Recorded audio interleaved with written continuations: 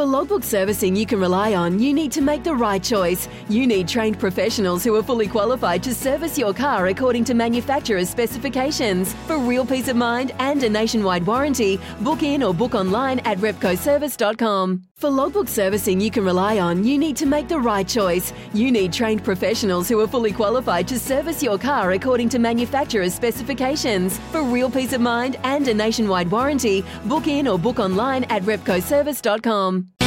From behind the stumps to behind the mic, nothing gets past Smithy. This is Mornings with Ian Smith on SENZ.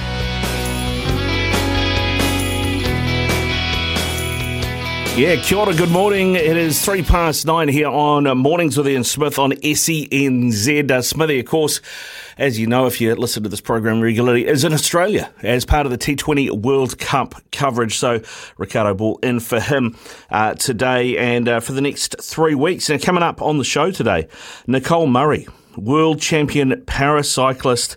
She's gone to Paris for the World Champs and come away with 2 gold medals, neither of which are in her preferred discipline. So we'll talk to her. She's at Paris Airport and about to fly home. So we'll talk to her about that, how that all came about as well.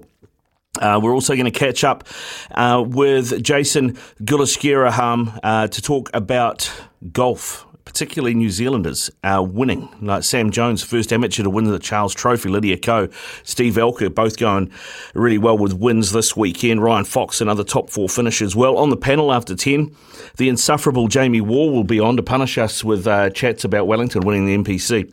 Sam Ackerman also in there. And then after 11 o'clock, Gerard Cronin, the SEN NFL expert, is going to join us. We're going to talk NFL, and of course we will also have Stumped as well, your chance to win a $50 TAB bonus bet.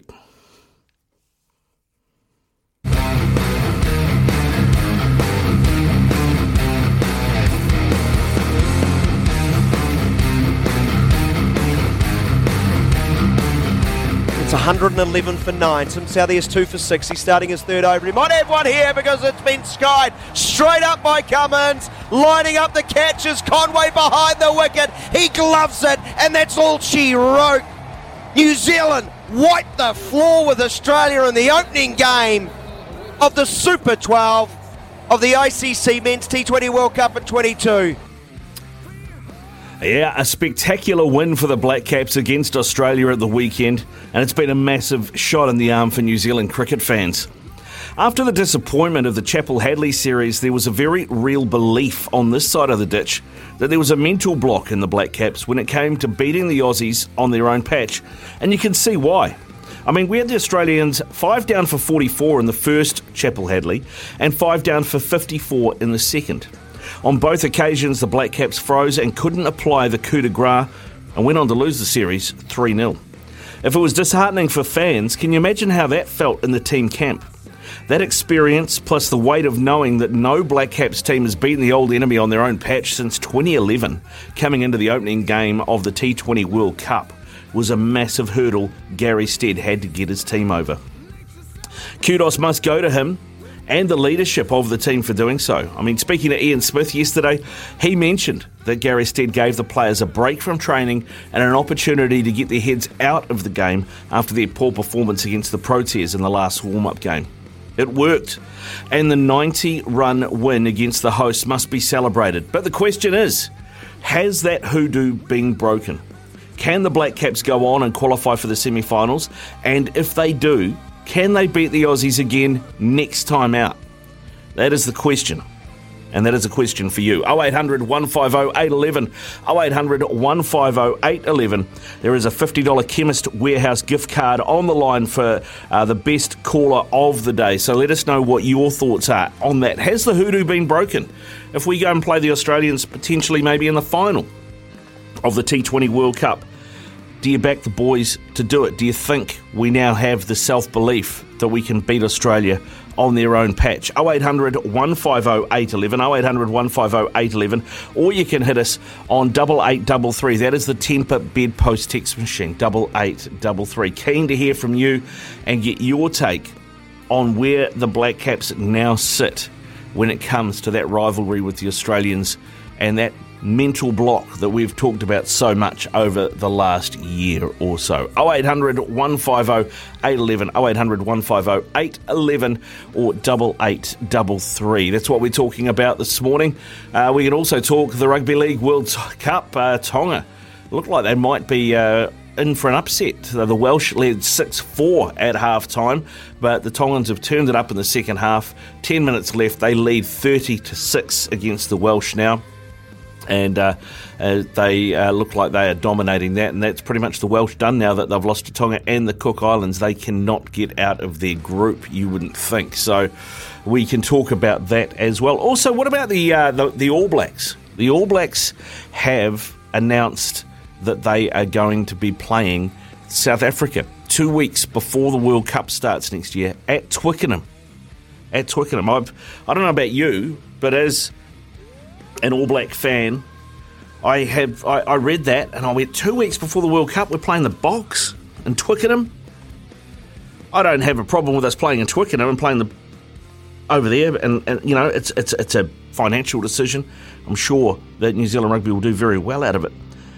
But I just thought of R.G. Snyman and that shoulder that he dropped into Brodie Retallick before the last World Cup, that saw Retallick come into the last World Cup injured or recovering from injury, and I thought, do we really want to play a Box side who are that big, that physical, and let's be honest, don't mind being a bit dirty either, just 2 weeks before the World Cup 2023 campaign? Keen to talk to you on all of those topics. 0800 150 811, 0800 150 811, or you can text us on 8833. 8833 is the Temper Bedpost text machine. The All Blacks playing the Springboks in England 2 weeks before the World Cup. Does that worry you? Is the hoodoo broken? The Black Caps against Australia in Australia, now that they've beaten them on the weekend. Is the hoodoo broken? Are you confident that if the Black Caps played them again in this tournament, that they could get up again? Let us know what you think on that front. 0800 150 811. And speaking of hoodoos, as we're going to hear from Jamie Wall in the next hour, Wellington beat Canterbury on their own patch and won their first NPC title since 2000. If you're a Wellington fan, have you come back to earth yet? Because I know there's plenty of Wellington fans that were, should we say, over the moon, to use an old cliche, about that win. I mean, it had been years of pain for Wellington rugby fans, particularly at the hands of Canterbury, it has to be said. I think there's between 2000 and 2022, 6 or 7 finals and semi-finals where the Cantabs had put paid to Wellington winning the title. Is that hoodoo done? Wellington being able to beat Canterbury in Canterbury? Let us know. 0800 150 811, 0800 150 811 or 8833. That is the Temper Bedpost text machine. So keen to talk all of those things with you. Maybe you're a Liverpool fan. If you're a Liverpool fan, how worried are you right now? Midweek, things look like you were going on the up and up. A 1-0 win over Manchester City, the defending champions. It's like Liverpool are back. This is what you want as a Liverpool fan.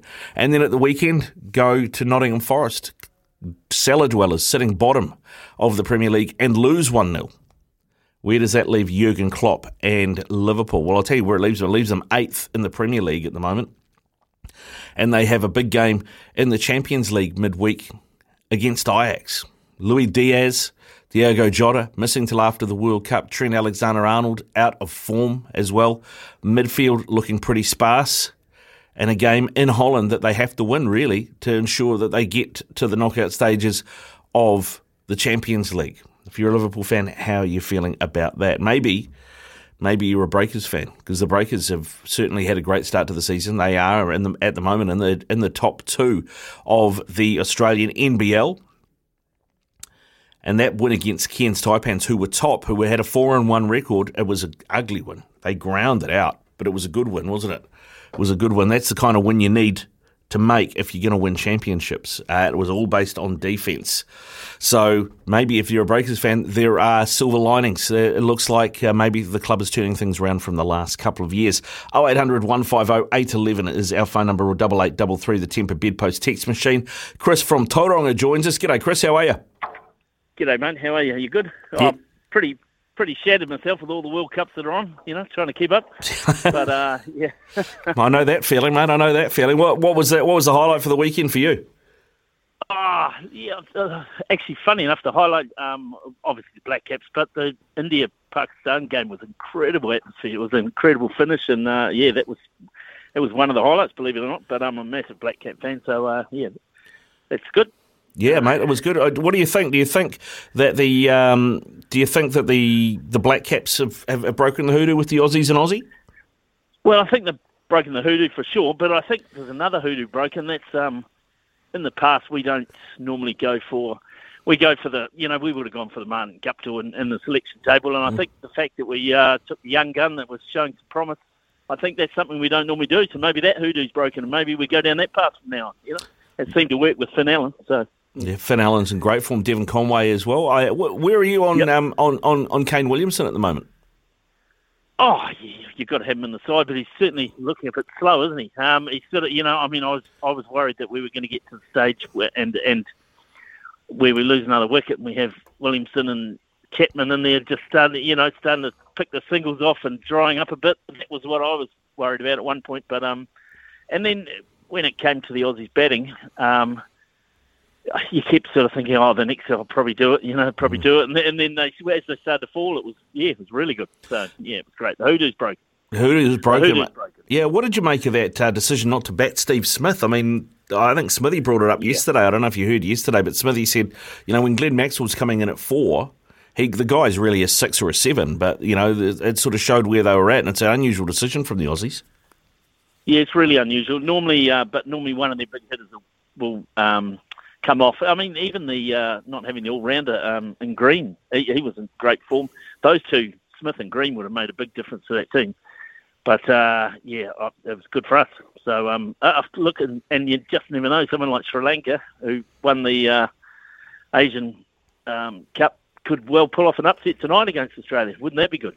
Mate, how good would that be? I mean, that's the thing, too. The Sri Lankans in the play-in tournament, if you want to call it that, I thought looked very they looked shaky to start with. They lost their first game of that, but then they came good and they dominated it to get through. So I mean, they're a team that's in form at the moment as well, which is it's going to be really interesting to see how they go against the Aussies. I expect the Aussies will have too much, but are we starting to see the end of that golden generation of Aussies, particularly the bowling stocks? That bowling lineup's starting to look a bit old, isn't it?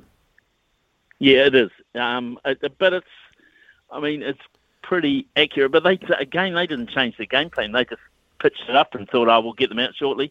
All three batsmen pitched it up and right into the hitting zone of, Finn and Conway. So look, but the thing is, in the past, New Zealand would have gone right with 30 off 2 overs. It's just consolidated a bit, but those two didn't. They just kept on going, and that's obviously Finn's game plan, and it works perfectly. I think it won't always come off, but hopefully it comes off in the big ones. So. Yeah, and I think that's part of it too as well. And I talked about this last week in terms of some of the youngsters like the Ruben Loves and the Kirifi du Plessis and Peter Kowais and things like that at Wellington. They don't have that baggage, that mental mental baggage of sort of losing close games against Canterbury before. So maybe they didn't carry that into it. And I wonder with the likes of Allen and Conway, they don't have that. All right, we better take our foot off the gas now.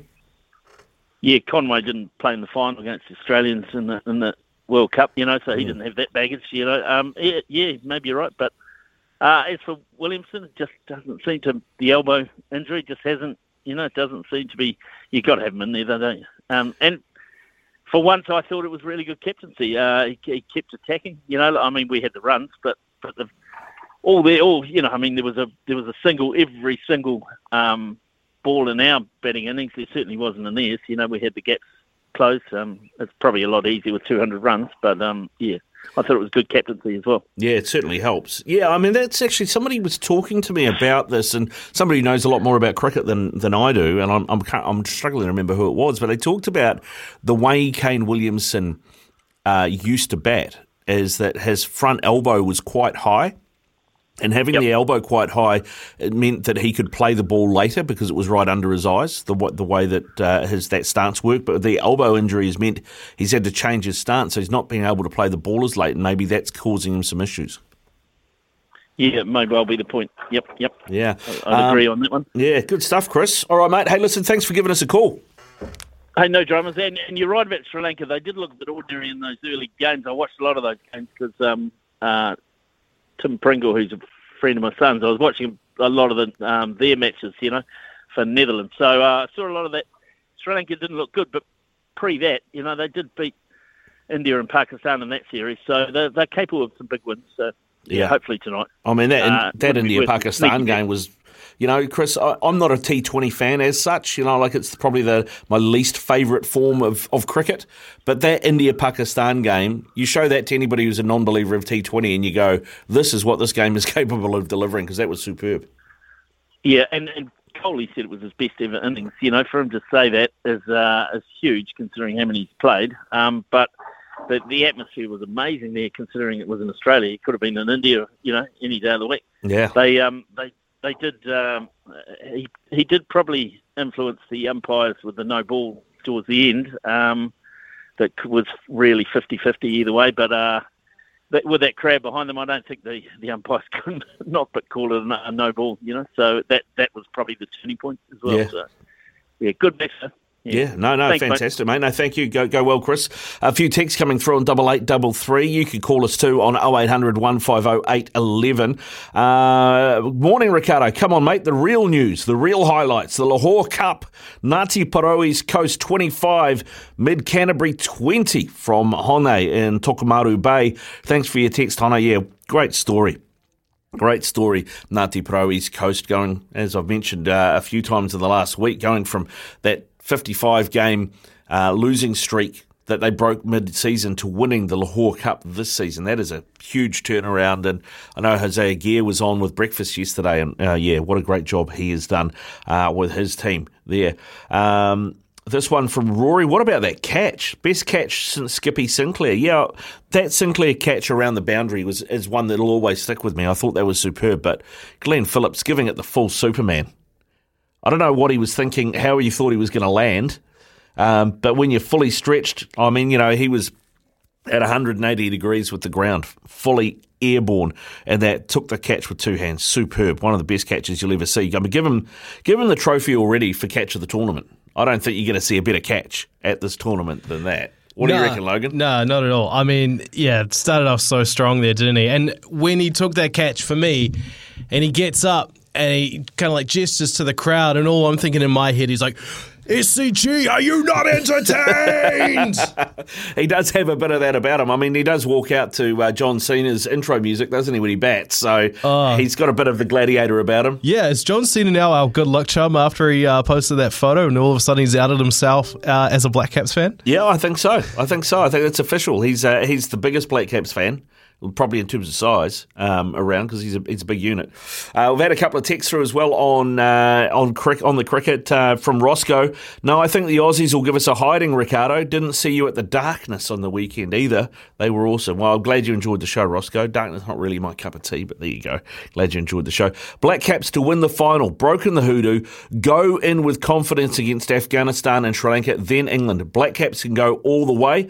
That one from Ed, and on 0800 150 811. Dean has called through. G'day, Dean. How are you?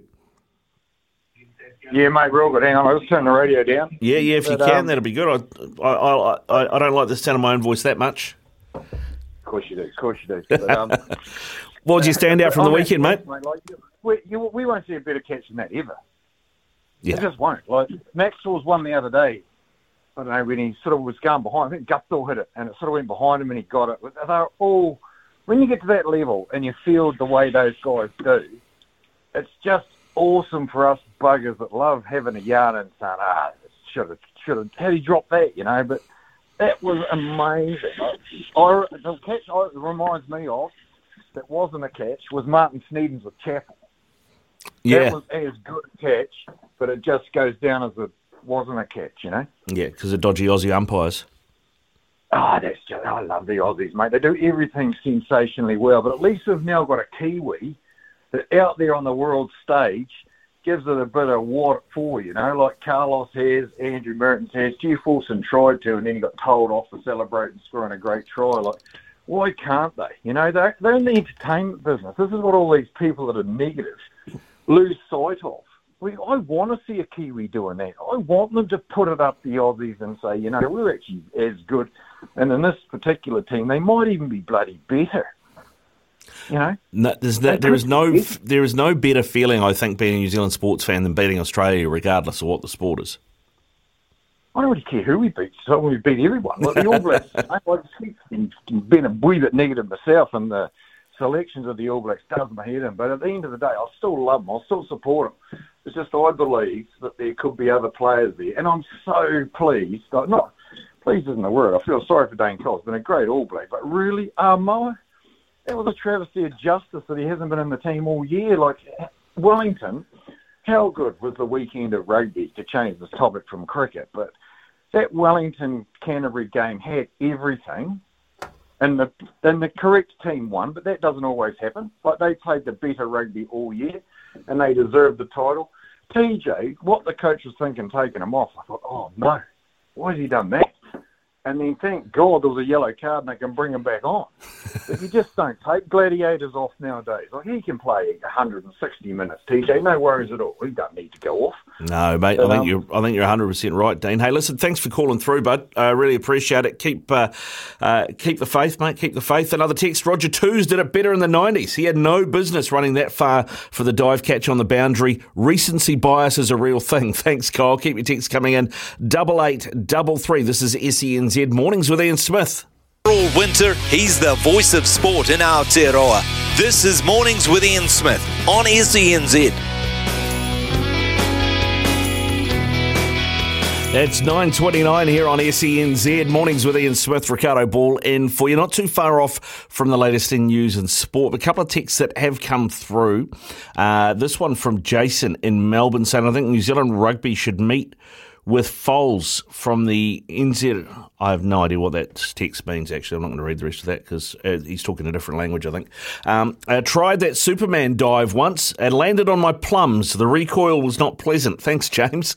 Yeah, I did wonder that. I did wonder when I saw Glenn Phillips at full stretch. I was like, oh, how's he coming down from that? Because if you tuck your knees, you could hurt yourself. You drop the elbows, you could hurt yourself. I think he just, maybe all those 500 press-ups a day he was doing in the CPL have given him iron abs, and he just, bounced off the abs, potentially. Yeah, maybe that's what he did. Coming up on the show before 10 o'clock, Nicole Murray, world champion paracyclist, joins us out of Paris right now, though. Time for the latest in news and sport with Aroha.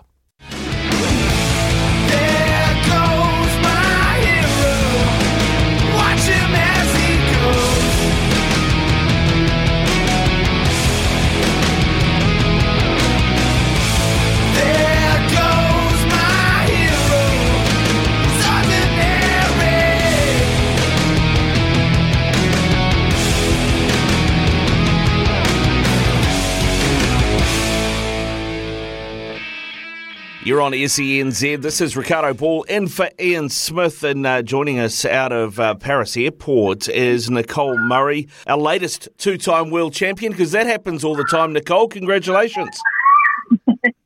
Yeah, thank you. Thanks for having me. Yeah, our pleasure, mate, our pleasure. Thanks for making time. When you got to Paris, what was your goal? What did you and your team think was realistic for you to achieve here? Yeah, well, at this Track World Champs, we all just wanted to, I just wanted to further my personal best, and I would be happy if I jumped back on the podium for some of those events. For Devin Rogers, it was his first track champ, so he was just wanting to give it his best and see what he had, and, it turns out we had a couple of medals in him, so that's pretty exciting. Anna Taylor, she's had a bit of a rough year, and for her to manage to get on the podium is just amazing, and I'm just so happy for her. And the rest of the team was all just looking to, smash their personal best and place as high as they can to get some points for the Paralympic Games in a couple of years. Yeah. I mean, that's of course what this is a great dress rehearsal for a same city, etc. I mean, your PB versus what you achieved here. What was the difference for you? Well, I mean, I guess it's hard to quantify that in the races that I actually medalled in, because they were races against people and not time. Unfortunately, in the timed events, I didn't actually beat my personal best. So it's a bit frustrating, but I took away a lot of lessons, and I'm actually quite, it's given me a lot of fire to get stuck back in some training when I get home. So I'm just going to use that to push myself harder and, just tighten the focus on what I need to work on. And for the scratch race, I was against maybe 12 other competitors, and it was 40 laps around the track in the velodrome. And I think it was just a really good opportunity to learn a little bit more about tactics and learn more about my competitors too, because a lot of these girls are going to be at the games as well. So it's just good to learn how they ride, who you want to watch for, and who you want to stay away from. Yeah, I guess that's something that, as someone who's not a cyclist, you think all your training is a lot of road work, a lot of track work, that sort of things, maybe working on starts, hitting the gym. But tactically, I mean, how I don't know how that works for you. I mean, is that whiteboard sessions? I mean, how do you figure that stuff out? I guess it's a bit like playing chess out there. Yeah, I mean, to be honest, I feel like that's the trickiest thing for anyone to learn, especially if you're based in New Zealand. I'm the only women's C5 paracyclist in the country, so pretty limited on competition. But we do our best. We race against anyone else who's, able-bodied cyclists and take what we can from those races. There is a little bit of whiteboard sessions, as you say, not much, but just, sprinkled here and there. We often will look at recorded racing and talk about what went wrong, what went right, and also just knowing our competitors. If they're, say, two from Britain in a race, we'll know that they're likely to work together and talk about some of the moves that they might pull to just watch out for and not fall into any traps. Yeah. Yeah, I mean, you talked about the scratch race, obviously, where you won gold, but you also won the gold in the Omnium, which you've just been talking about, which is a bunch of different disciplines all thrown together. Out of that, I mean, you got your 200 metre, which is basically just a sprint. You got the 500 metre time trial, the individual pursuit, and the scratch. That's all combined in there. I mean, is the scratch your strongest discipline out of those four? No, I would have actually said that it's my weakest. I mean, in the past, I don't think I've ever placed anywhere like better than sixth or anything like that. So this was quite a shock. But I mean, looking back at the year I've had with all the world opening back up with COVID going away, well, not going away, but races being allowed to happen again, it's been a good year for me to just get better at tactics on the road, and that transferred really well to the scratch race on the track, especially, getting to know my competitors, as I said. So, that was really useful, and it turns out that all the road races we've had this year just came in handy. Yeah. Well, you were at Tokyo as well, right? So, I mean, how much did that experience help you be successful here? It was just, the road race at Tokyo was just unlike any race I've ever had. I mean, it was like on a raceway, so the camber of those roads is just so different to anything that you find in a traditional road race. And it was actually pouring with rain, so it was like biking through a bit of a stream. I mean, it was good to, learn more about my competitors again. And I think it also helped me to just kind of get a little bit braver, because that, we hit some of those corners pretty fast and you're elbow to elbow with some of the girls. And I think that takes a while to build your confidence in. And on the track, it's 43 degrees in the corners. It's quite steep. So being able to hold your nerve is really important when you're in those tricky situations, yeah. Yeah, I mean, you mentioned the training and the fitness as well. I mean, the improvement for you on that front, I mean, it's not just how fast you go on the bike, right? But I mean, if you're physically fit, then mentally you fatigue later. Is that correct? Yeah, that's right. Yeah, I think, being a bit stronger this year, keep progressing, has helped me to keep a clearer head in the scratch race and the road races. And you're not just like hanging on the back of the group, staying in someone's slipstream and just trying to hang on for dear life. You can kind of look at the way the bunch is moving and think about the course ahead of you, and you can kind of guess what's going to happen, especially if you know the girls that you're racing with a little bit better. You know who's going to make a breakaway, and you want to stay close to them so that you can work with them to keep the gap between you and the bunch you've just broken away from. And if you do it good enough, you can kind of break the host of the bunch you've broken away from catching up with you, you know? Yeah. It's quite tricky to explain, but yeah. Well, I mean, you mentioned that, you know, the other races where you were aiming to try and beat your PBs, you didn't go as well as you'd hoped, and you know the Omnium and the Scratch weren't something that you expected to medal in. Does that mean, from your point of view, you have to kind of go away and have a little bit of a think about where you actually are best suited, and maybe pivot the way you train and the way you set up, so that come the Paris Olympics that you can medal again in these disciplines? Yeah, I think without making excuses, I can kind of see why I didn't do super well in those events. I unfortunately caught a virus that I just recovered from in time for this competition. So I think that impacted the timed events, because you can't really hide behind tactics when it's just you and the clock. So I'm not too worried about that going forward. Like, I still took lessons from it, just in terms of my execution of the 3K pursuit. Like, I think I went out a little bit too fast, and I would have liked to have been a little bit more, what's the word? Sorry, my brain is leaving me. Consistent on those split times. Because, you know, in that race, the idea is that every lap you go around, the coach calls out your split to the millisecond. So I was aiming for 18.2 milliseconds split. So he'd call out 8.2, and I was a little bit inconsistent with that. So hopefully in the future, with a bit more work, I'll be a little better at executing that all smoother. Yeah. Now, Nicole, I'm aware that you have a gate time rapidly approaching, and you need to get moving so you can actually get home. Yeah. But what between now and Paris, what's the plan for you, and what's the goal? I think we're definitely going to put a lot of focus into working out a better adaptation for me on the bike. One other good thing to come out of these competitions is you can kind of have a look at what the other girls are using. A lot of the girls in my classification are hand amputees, just like me, and everyone gets pretty creative and kind of forges their own path and what they use to transfer their force into the bike. So we had a look, and we decided we could maybe go back to the garage and try and sort something out. So we're going to try and work on that.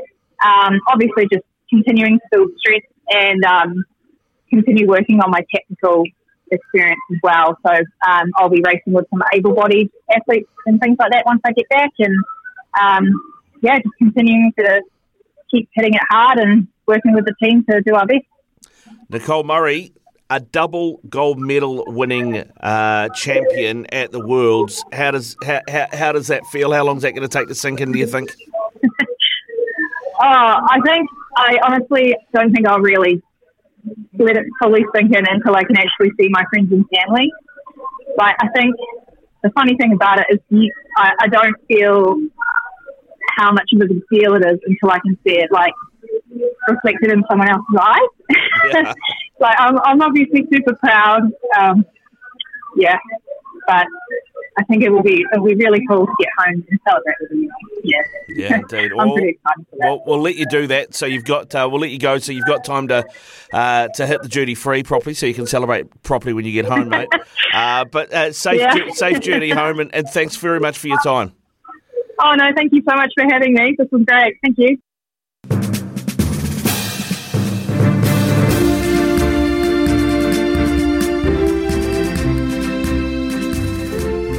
Breaking news, Ricardo. The news never stops around here. No, it doesn't. It doesn't. You've got breaking news. I've got breaking news. So let's hear yours first. Oh, and then we'll decide who's got the better news. Okay, so Auckland Tuatara have made a couple of more signings. First, you had the US Major Leaguers last week. Now the Auckland Tuatara baseball team are picking up players from the Asian Major League clubs. The Tuatara have signed Taiwanese pitchers Hue Xinglin and Wei Chung Wen for the upcoming ABL season. Lin is a Major League pitcher with the LA Dodgers, while Wing plays for the Rakuten Monkeys in the Chinese Pro League. And that season, Ricardo, starts in like just 2 weeks when they go over to Brisbane to play the Bandits starting November 10th. Of course, right now you've got Steve Mintz and Regan Wood over in Japan doing a whole bunch of scouting at the moment. So it seems like that roster is only getting stronger and stronger. Yeah, how many Kiwis are going to be on that roster? There's a good balance. I know that is a key part and a core belief of the Tuatara system is that they do bring up young players. They have their Pathways program. There is going to be a good amount of Kiwis. So yes, we keep reporting on the signings from Asia and America, but there will be a good Kiwi core as well. I know that is a big part of their identity. Yeah, right. Cool. That's great news. Great news. So that roster looking strong. And we start against the Bandits again. I remember the opening season for the Tuatara, that opening series was against the Bandits as well, wasn't it? Yeah, Bandits. And then round 2 is against the Canberra Cavalry. And then finally, round 3 at North Harbour Stadium from November 24. They'll be home hosting the Sydney Blue Sox. Ah, right, okay. Sydney could have done better than Blue Sox. That's a rubbish name. Let's be honest. It's up there with the Tasmanian Jank Jumpers is a terrible name in sport. But anyway, my breaking news. Unai Emery, former Arsenal manager, he's been managing at Villarreal in Spain, has been named as Steven Gerrard's replacement at Aston Villa in the English Premier League. He has a history of villas, doesn't he? He's managed Sevilla, which has got a villa in it. He's now managing Aston Villa. He's just finished with Villarreal, and he used to coach David Villa, the Spanish striker as well. So that's 4 villas, which is more than most. But then when you're on a Premier League salary, you can probably afford 4 villas. To be fair. How bad was that dad joke? I'm working on mine. Right. You've got years ahead of me, mate. Exactly. I was doing them before I was a dad, to be fair. It's 14 away from 10 here on SENZ Mornings with Ian Smith. When we come back, we'll have our TAB multi for the day. 76 AM. Summer or winter, he's the voice of sport in Aotearoa. This is Mornings with Ian Smith on SENZ.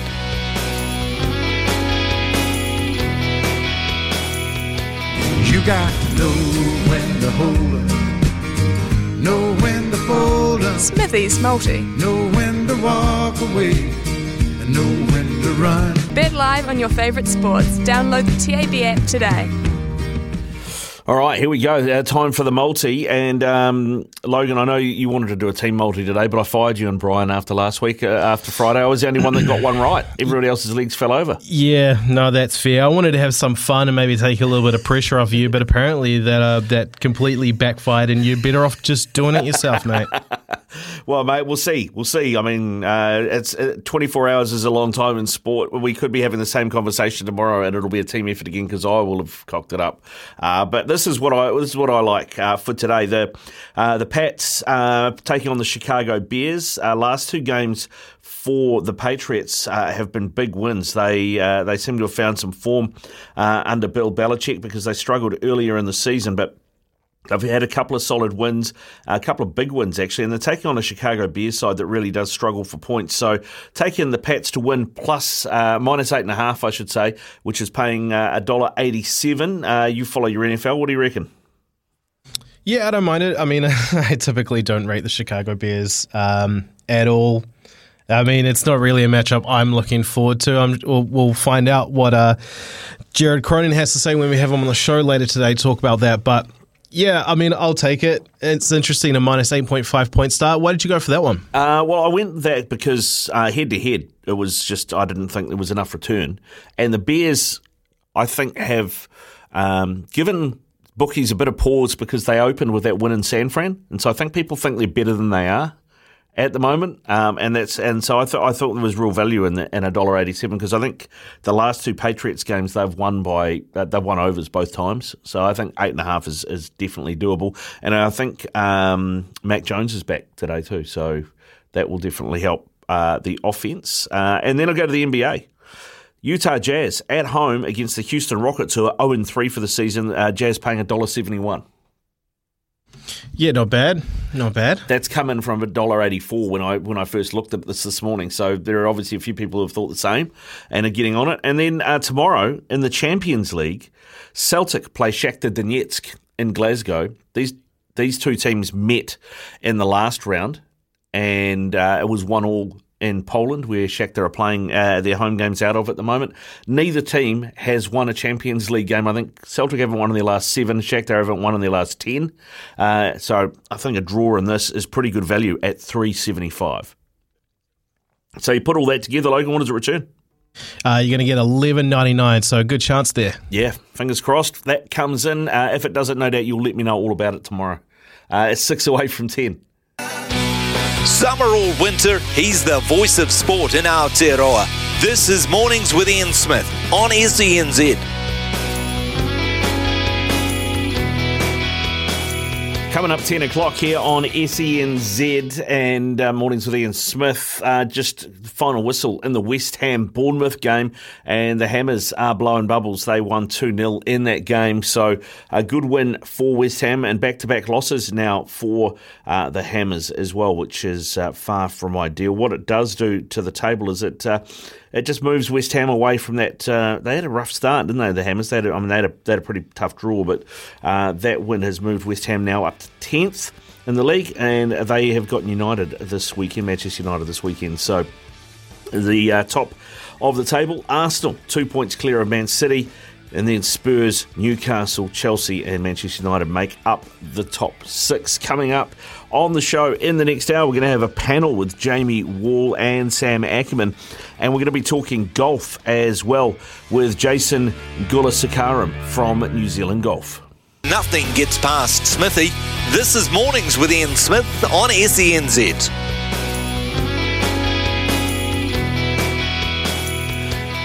10:03 here on SENZ Mornings with Ian Smith. Coming up on the show this hour, the panel, Jamie Wall and Sam Ackerman are going to join us. We'll also hear from Louis Herman Watt with a Love Racing update as well.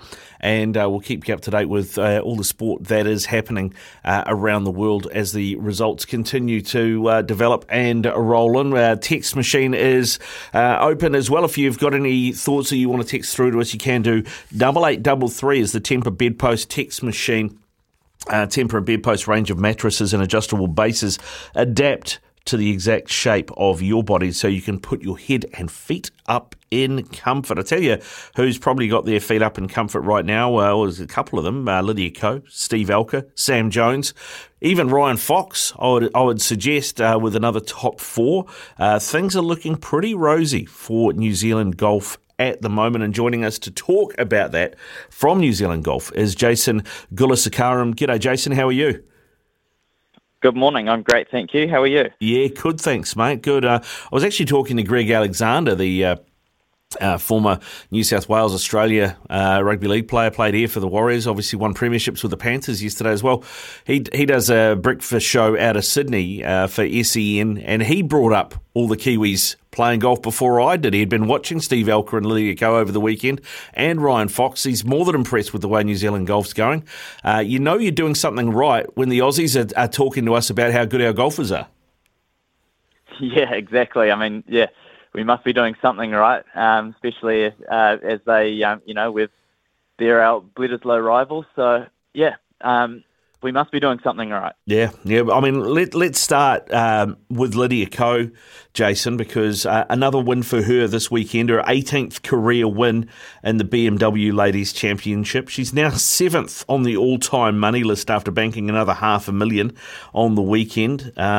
She's still only 25. I mean, really, she could dominate that list if she plays. I mean, I know she said at one point she wanted to retire at 30, but we've seen plenty of other athletes say that when they're stupidly young and then they get to 30 and realise it's not that old. So who knows? I mean, the sky is really the limit.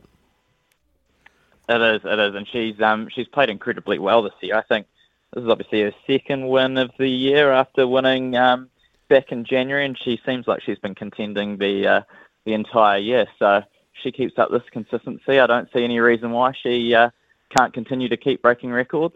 Yeah, well, I mean, it's her first multiple title win season since 2016. So that, I think, is significant in itself because, it used to be a bit of a standing joke in New Zealand sport that, Lydia Ko changed her swing coach about as often as I changed my underpants type thing, but she seems to have settled and maybe that is part of why there's some consistency now.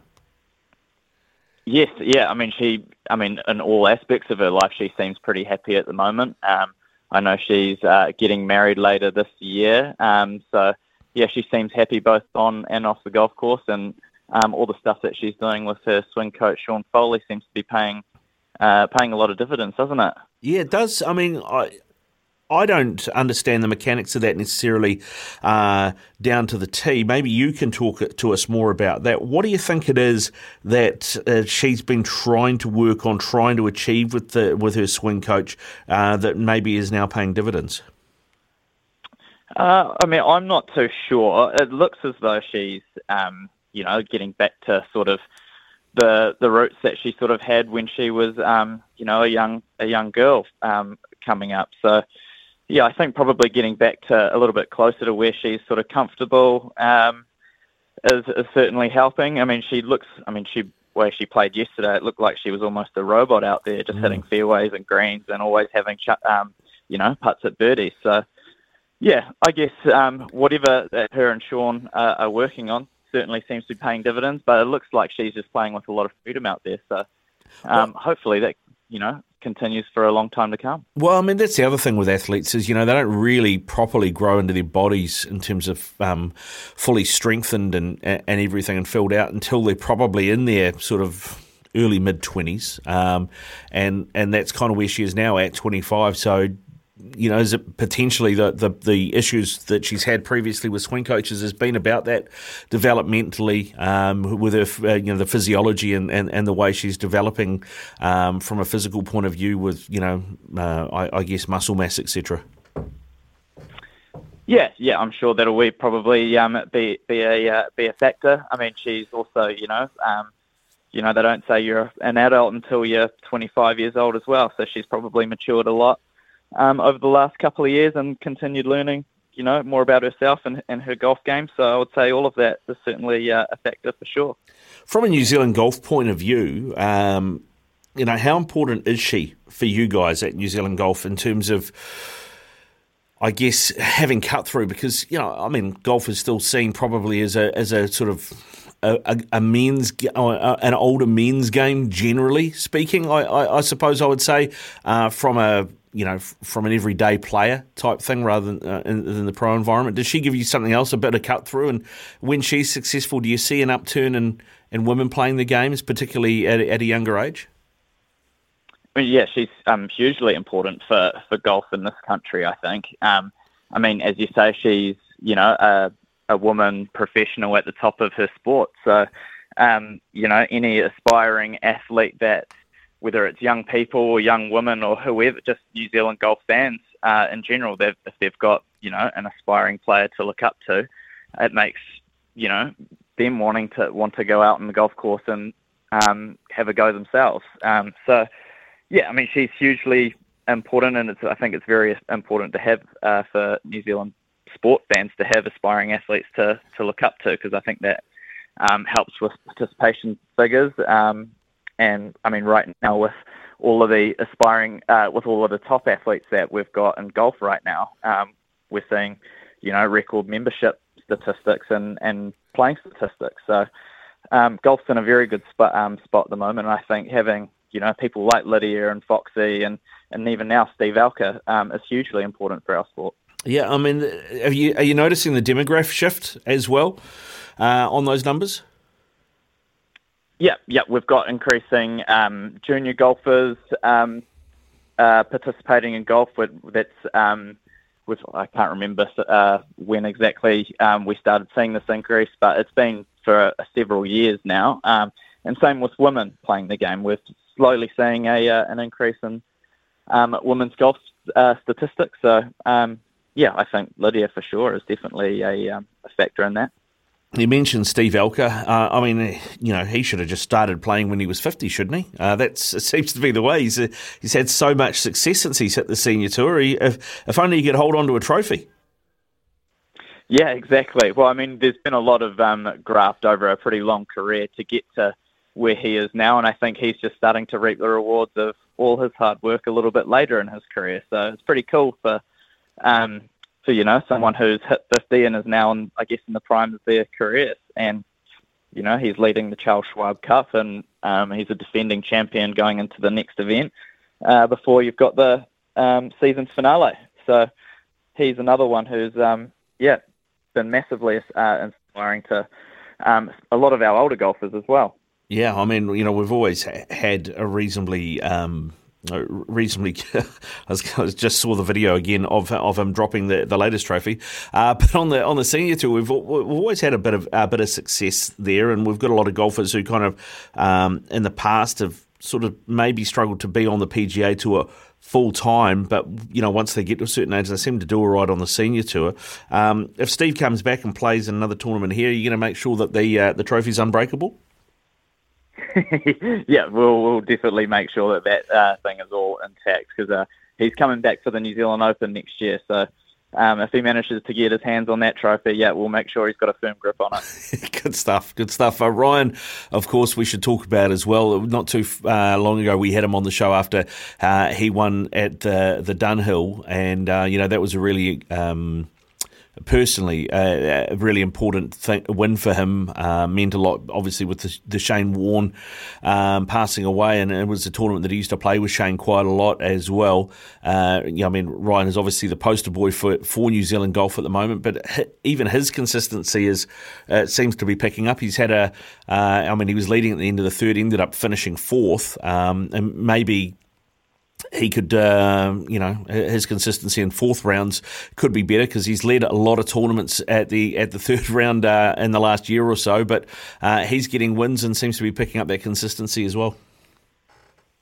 Yeah. I mean, he's had an incredible year this year. I think he's up to 4 European Tour events now, with a couple this year. So, another incredible year for him. And the more you put yourself in positions to win golf tournaments, the more you're going to get them done. So I'm sure, if he keeps doing it, he's going to continue to have more success. Yeah, I mean, that was the thing for Ryan. I mean, he probably has had, he's left a few wins out there. I think he'd be the first to tell you that. And I think he feels a little bit unlucky at times with, some of the putts that guys have drained from, as he put it, halfway around the world to tie tournaments that have ended up, then having to go to a shootout. So that is obviously a work on for him, but and something mentally he's had to deal with.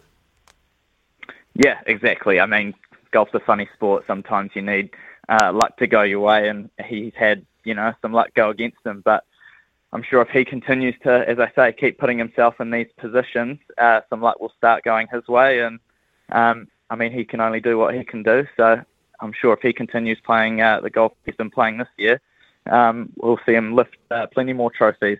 Yeah, indeed we will. Now let's talk a bit about Sam Jones, the first amateur to win the Charles Trophy, and he did it on his home course in Taranaki.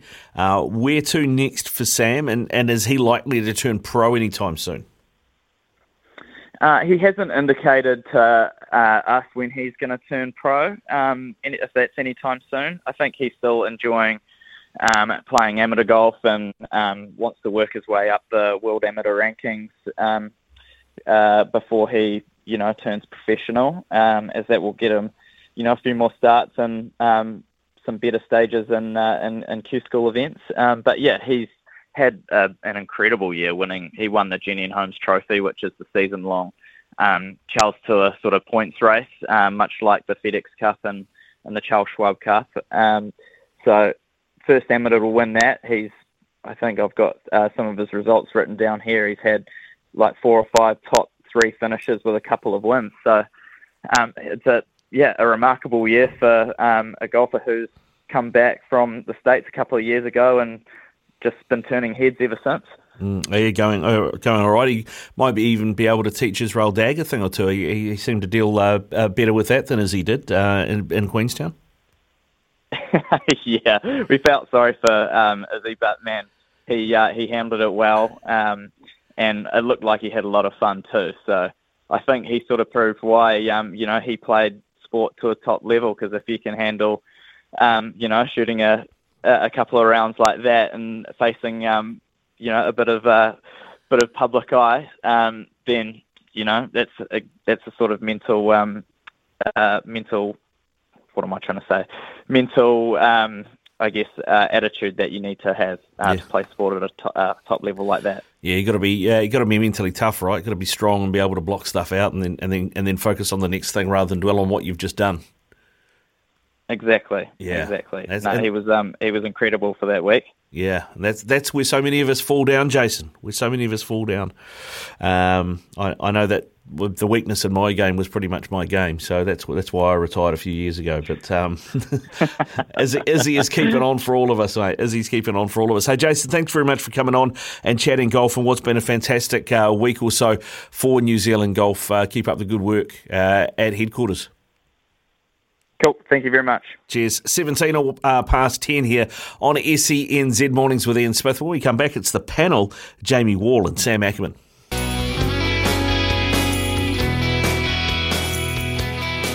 Big talk, big opinions, the panel.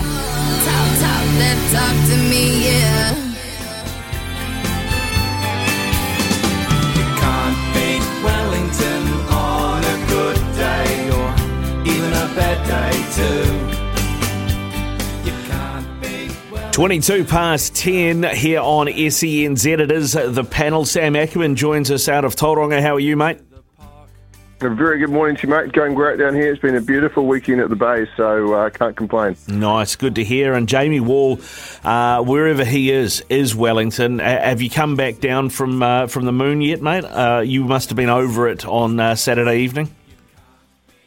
Yeah, morning, Ricardo. Morning, Sam. I'm still just struggling to even believe that it happened. I've just, spent my life following a team like that. It's waiting for days like this to happen. They're very few and far between, but I'm very happy, I can tell you that much. Yeah, well, first win since 2000, and what really surprised me was, given how good that team was around 2000, with the Cullens, the Lomus, the O'Hallorans, all of those guys, Dion Waller, etc., was that it was the first time since 1981 that you've held the Shield and been NPC champions at the same time.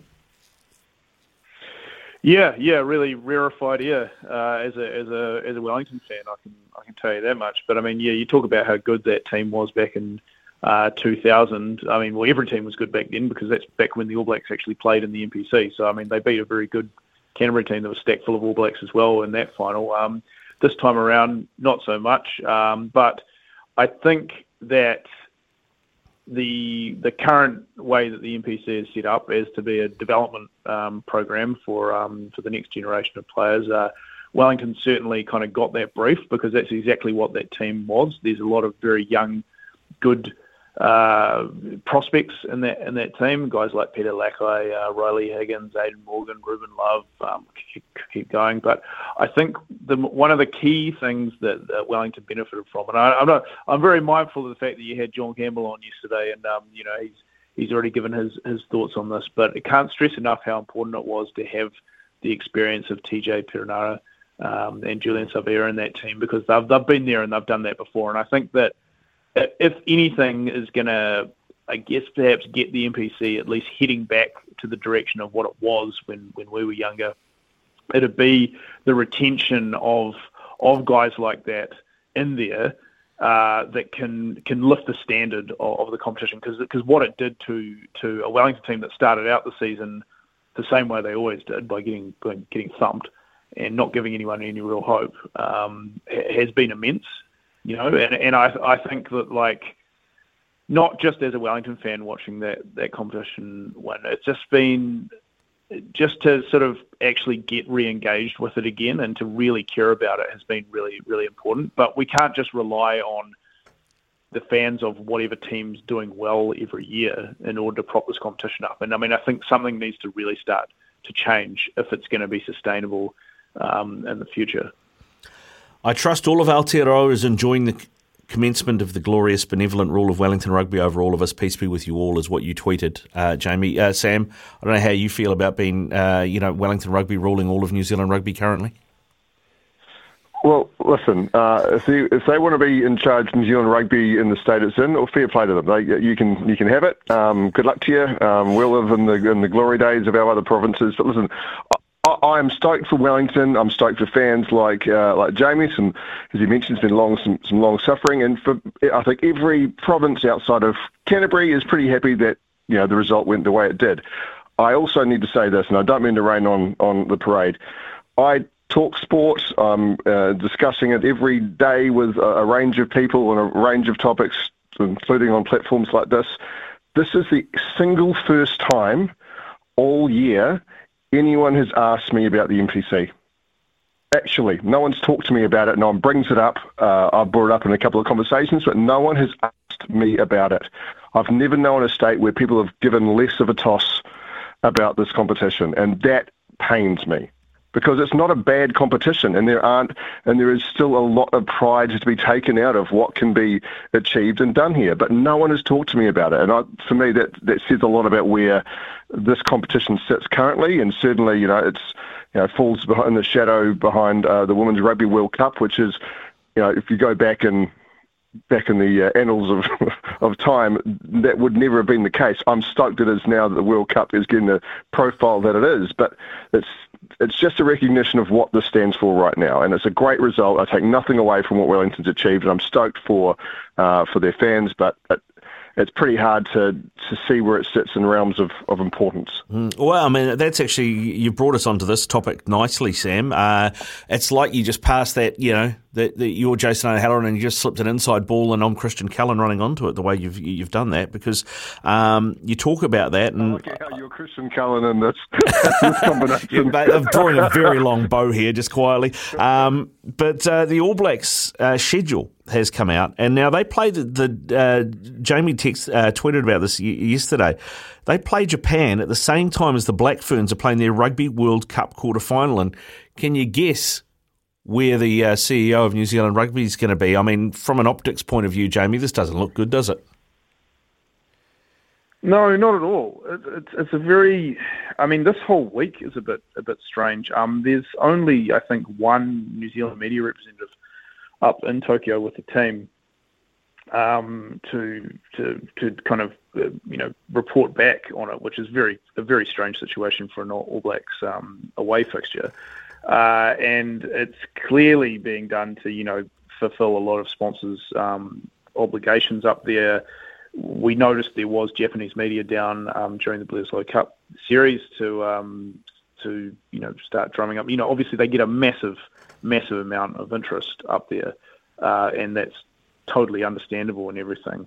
But why this game is being played when New Zealand Rugby knew full well that the likely quarterfinal, because really, the Black Ferns were always going to win all their pool games, and the likely quarterfinal was going to be at 7 o'clock on Saturday night, or 7:30 on Saturday night when the All Blacks would be in Japan. Why they arranged for a game to be played in Tokyo that would kick off at 7 o'clock New Zealand time is really weird. I don't understand how this. It's as if they've kind of written off the New Zealand fan base kind of entirely. And there's been a couple of other decisions as well that have been made that kind of point to that really, there's not much thought's been going into actually New Zealanders supporting these teams, because we've got the All Blacks 15, this team that still really doesn't have an identity or a very clear purpose, playing not only on the same day as the All Blacks but exactly the same time. So I just can't get it through my head as to what's going on here, because why you would expect 60,000 people to show up to watch the fake All Blacks play in London when the real All Blacks are playing at exactly the same time? Who are they trying to sucker in here? And then, of course, next year we've got an All Blacks and Springboks test being played in London. So it's like they've just completely given up on any pretense of trying to even look like they care about New Zealand fans at all, and what we're trying to get out of it. So it's a really strange situation. It is, and Sam, I guess the other thing is we're hosting a Rugby World Cup here at the moment, and yet the CEO is going to be at some test that's probably the least of all the All Black tests of the year. He's not even going to be here for the Black Ferns quarterfinal because he's going to be waltzing it up to Japan for a second tier matchup. Look, my thoughts on it, my presumption on it will be the said defence will be the semi-final and final will be attended. So he's trying to make sure that the All Blacks got some love along the way, and it wasn't, it's a bit of both. But seriously, not a smart move. But Jamie's spelled it out. This is a commercial arrangement, and I have no problems with the All Blacks playing commercial arranged games. I had a problem with it the first decade and a bit, but I'm weathered by it now. I've built an immunity. It's part of what it is, and everyone did it tough over the last few years. Even the All Blacks, even New Zealand Rugby did it tough over that period, and not being able to get the same kind of gates and opportunities and matches.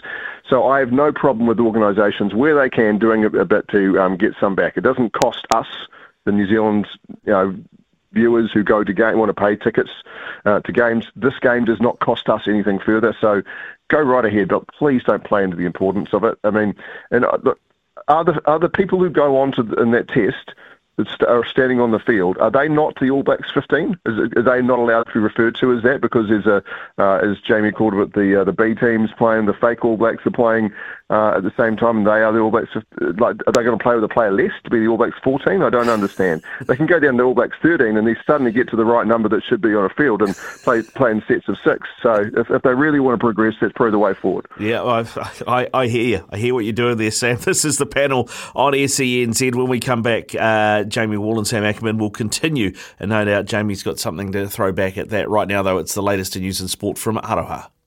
Big opinions, the panel. Talk to me, yeah.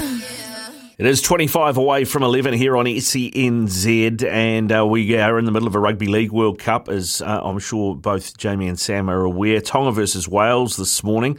The Kiwis play Ireland on Saturday. We've had a few big scores, a few blowout scores at this tournament. Sam, do detractors of the Minnow Nations miss the point of what this tournament or tournaments in general are about, World Cups? Well, what amazes me just as equally, Ricardo, is that people are like, New Zealand only put 68 in Jamaica, whereas Australia scored 84, and come on. Are we seriously thinking that the score lines within a blowout are important as well? I don't know. It's sometimes I feel like people have never watched a World Cup of any sport when they make comments like this, because what happens in this stage is part of the World Cup. It's the pomp and ceremony where teams that you'd never normally play get a chance to play against them. And yes, the lopsidedness does show that International Rugby League still has, in the global context, a long way to go. But it also shows there are more teams capable of putting other teams through a blowout, as in again closer to that top level than there has been in rugby league in a very long time. I mean, Tonga should be able to put a side like Wales away by a huge amount. Wales put in a really brave effort, and Wales are a brave side. A lot of these teams will punch above their weight as far as giving them all right to the end. If you saw the Jamaican game, New Zealand was just streets ahead. A couple of tries were literally uncontested when there was 6 Jamaicans in front of them. Couldn't get a hand on these players, and it wasn't through immense lack of skill on the side of New Zealand. It's that Jamaica are not in the league, and they shouldn't be. But it's their first World Cup, and if you saw the moment that they scored that try when they were down 68-0, scored their first World Cup try, that's a special scene. Those are moments that only World Cups can provide along the way. Yep, there's blowouts, but would people rather we just made a 6-team tournament and say, right, you guys can play to be best in the world through that? Because we do that with a lot of other tournaments, and people then decry it for not being international enough. So yes, putting the minnows through their paces can get a little tedious through the way, but it creates opportunities. It gives teams an identity, and it gives players who aren't going to play for that top level or aren't currently playing at that top level a chance to be involved as well. It helps to grow players through a system that wouldn't be there otherwise. It helps NRL players get stronger. It's certainly the 2000 World Cup in particular, I think of, played a huge role in the rebirth of the Warriors, since so many of those players were in those squads and then came together for the the reformed Eric Watson-Doan, Daniel Anderson coach team. So these things have a big knock-on effect, and they are slow, steady progress. We're going to see things different in the semi-finals. I think in the quarterfinals, I think it'll step up a notch. But that's no different than the Women's Rugby World Cup, Men's Rugby World Cup, or any other, even football, where it's the global game and there is so much strength across it. There are teams that are there to not necessarily make up the numbers, but making it was the achievement in itself, and that's what World Cups contain. So they haven't kicked. The message went across, don't kick before the last. They've got a result. They've got a result. It's there for Jamaica. Yes! Have a look at the reaction. Yeah, they can get better. They will need to get better. But it's still a convincing scoreline. Now that outlines what you're talking about there, Sam. The Jamaicans scoring that try, and Jamie, you know, it's not a Rugby League World Cup issue, is it? I mean, we can look to the last Rugby World Cup and see Scotland beating Russia 61-0 and New Zealand beating Canada 63-0 and, you know, putting 71 points on Namibia. So, you know, these countries that want to make a World Cup, I mean, that is their World Cup getting there, and it's the only way, if you want to make your game global, to grow the global game, is to give countries the opportunity to play at this level. Yeah, no, you're exactly right, and Sam's right. I mean, they've got to start somewhere, right? And Jamaica have started. You know, they didn't score a try in their first game. They probably set themselves a goal. Well, let's get one in the next game, and then those building blocks are going to get to a point where you're like, well, we're going to get to a competitive game where we've got a really good chance, and we're going to try and win this game. That's just the way it goes when you're in a team that's a bit more short-handed than the sort of teams you're playing against. And yeah, I couldn't agree more. Like, I mean, I feel like everything is kind of judged off the Football World Cup, in which you have football as a sport is just by nature close. You know, like it lends itself to at least maybe not so much upsets, but at least the scoreline's not being, you know, complete blowouts, because 3-0, a good team, Brazil beating New Zealand 3-0 doesn't actually look as bad as, you know, 84-0 in a rugby league game. And saying that, though, you know, there are still massive scores in Football World Cups. You know, we've seen them. So that you're right. That is just the nature of the way tournaments are. And assessing the relative strengths and weaknesses of these games across the world. And, you know, this is nothing new for Rugby League World Cup. It's nothing new for the Women's Rugby World Cup that's happening at the moment as well. I mean, you can look at all those games and go like, well, is there any point in the Black Ferns even starting the tournament until the semi-finals? But I feel like International Rugby League is a bit of a punching bag, a bit of an easy one for detractors of the game, because of you know, the way the game is spread out and the comparative kind of lack of money they have to play with when it comes to promoting these things. And then when it gets to this stage of the tournament, you get these blowouts. So I think it's a bit of a broken record to be talking about it. I personally like seeing these sort of games. I really like seeing Jamaica there.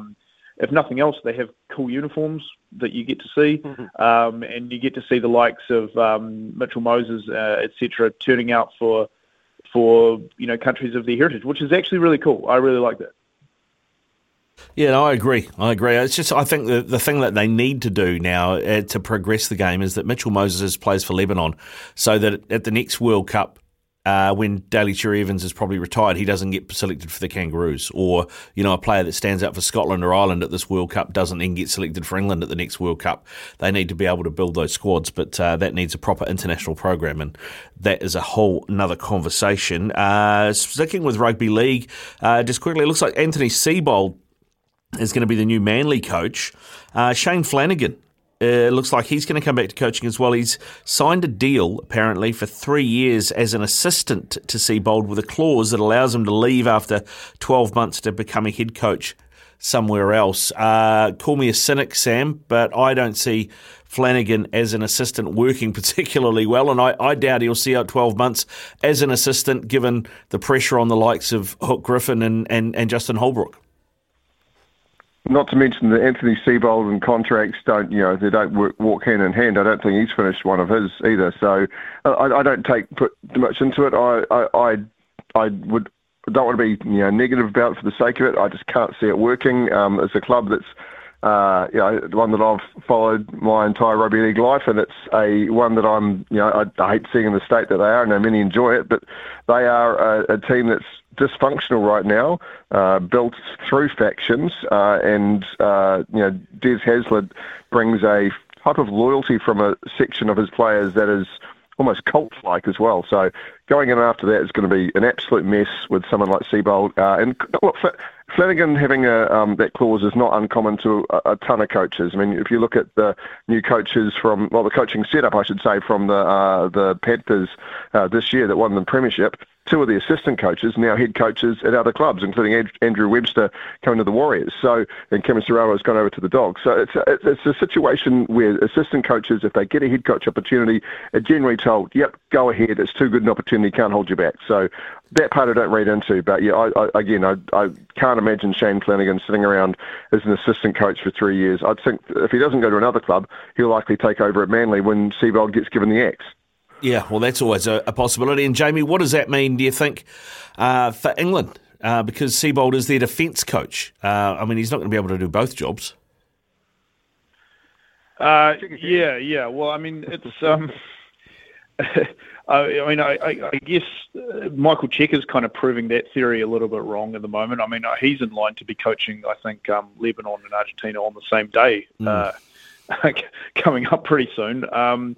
So I think that what Sam alluded to was that the landscape of coaching in the NRL at least is very fluid right now. You can pretty much just come out and see that what's happening here is this is being used. Flanagan's using this as a stepping stone to get somewhere else, which obviously the players have been doing, and it's becoming just more and more shameless over the years, and the Warriors fans know that too well. In terms of the English rugby team, I mean, he must be walking away from a pretty decent pay packet because they would pay pretty well over there. So I feel like Sam alluded to, Seibold's never seen out of contract. This is another one. So I can't. It's obviously they walked into that with their eyes open, knowing what they were going to get out of this bloke. But I'm sure Eddie Jones has got some sort of contingency plan up his sleeve, and Scott Robertson. Looking forward to getting. Yeah, exactly. Yeah, that's I didn't want to say it out too loud, but that is probably what might happen there. So looking forward to getting up north and getting on the ground and finding that out for myself. Yeah, indeed. All right, gentlemen. Hey, thanks for being on the panel today. Great to chat to both of you as always, and Jamie, keep riding that wave. Cheers, mate. Appreciate it. Go well, boys. Thanks very much for your time. This is SENZ, quarter away from 11. When we come back, it's a Love Racing update with Louis Herman-Watt. Summer or winter, he's the voice of sport in Aotearoa. This is Mornings with Ian Smith on SENZ. It is 10 away from 11 here on SENZ, Mornings with Ian Smith. This text has come through on 8833. Ricardo, Fulham look to have made two of the more effective new signings in Pereira and Palahino. Well-balanced team who look like they may well stay up. Cheers, JD. Yeah, good point, JD. I mean, Fulham were a lot of people's favourite to be bottom of the league this season, based on their history and based on what they'd done in the transfer window. But Andreas Pereira, particularly, former United player who then went back to Brazil and played for Flamengo. He looks a different player at Fulham in the way that Silva's got him playing. So, yeah, a couple of great pickups, and Fulham doing very well, particularly that win against Leeds yesterday, 3-2 away at Allen Road, one of the tough road games in the league. That is a great 3 points for Fulham, and I think they'll safely stay up now. They've got 18 points. They sit ahead of Liverpool in the Premier League table at the moment, JD. So, yeah, a couple of good signings from them. When we come back here on SENZ, we're going to hear from Louis Herman-Watt. We're going to be talking Love Racing. This is Mornings with Ian Smith on SENZ.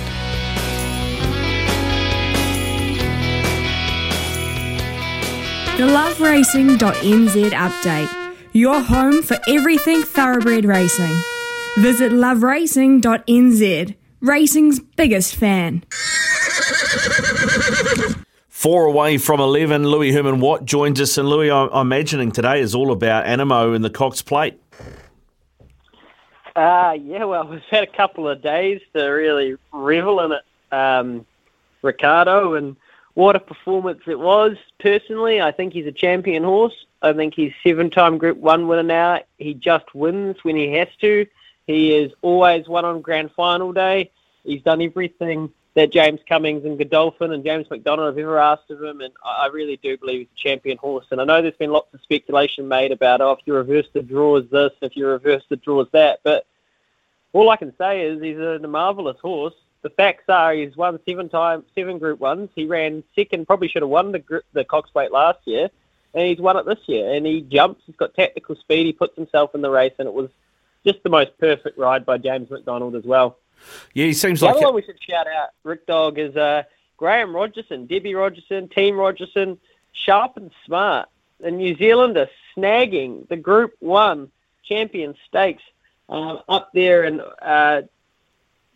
Sydney. And what a fantastic job they've done with this horse. I've had a huge opinion of him, but getting him to stay over that distance, the 2,000 metres, and then they're going to back him up into the Derby this week in 2,500. He did that 3 wide the trip, no cover, into the breeze, punching the wind the whole time, and he just kept finding. What a tough horse. And look, winning Group 1s in Australia is so hard to do, and Roger, Debbie, they did it. They managed to get one, so congratulations, another one for them. That's such an awesome story, and I can't wait to see him go head-to-head with Mr. Maestro on the Derby this weekend at Flemington. What an occasion that will be. The Kiwis have a mortgage on the VRC Derby. How good is that? Mate, too good. Have you talked Hutchie into letting you do the breakfast show from Melbourne in about a week's time yet? I think that was Kempy's battle to fight. I don't want to upset the apple cart, mate. I'll just do what I'm told, go where I'm told. I actually think we're going up to Whangarei on Friday to do the preview the Blackferns game up there, so that should be a bit of fun from the Chemist Warehouse up there. Yeah, no, that'll be good, mate. That'll be good. Well, yeah, you're closer to Australia and Whangarei. Maybe you just keep going north until the first weekend in the first Tuesday in November. There you go. Or at the very least, maybe we can just go do some laps around Ruakaka. Yeah, there you go, mate. That's what you want. That's what you want, mate. Imitate some greats of the turf. Yeah, sure. Yeah, sounds good. Louis, thanks very much for coming on, mate. Go well. Cheers, Rick. Bye. Louis Herman-Watt there, part of course, the breakfast show here. Izzy and Kempy for breakfast. They'll be back from 6 o'clock tomorrow morning. From 11 o'clock after the latest in news and sport, Gerard Cronin talking NFL. We'll also have a Stumped. You could win a $50 TAB bonus bet. All of that coming between now and midday. From behind the stumps to behind the mic, nothing gets past Smithy. This is Mornings with Ian Smith on SENZ.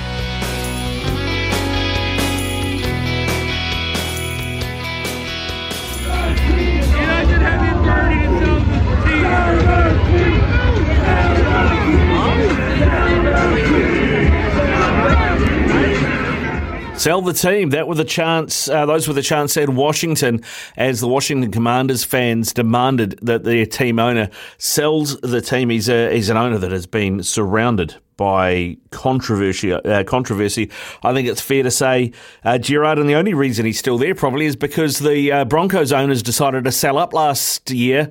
Otherwise, I think there's a good chance the NFL might have just taken it off him last year and sold it themselves. Tell you what, he's a crafty wee man, old Dan Snyder. He's a bit like the Better Call Saul of the NFL.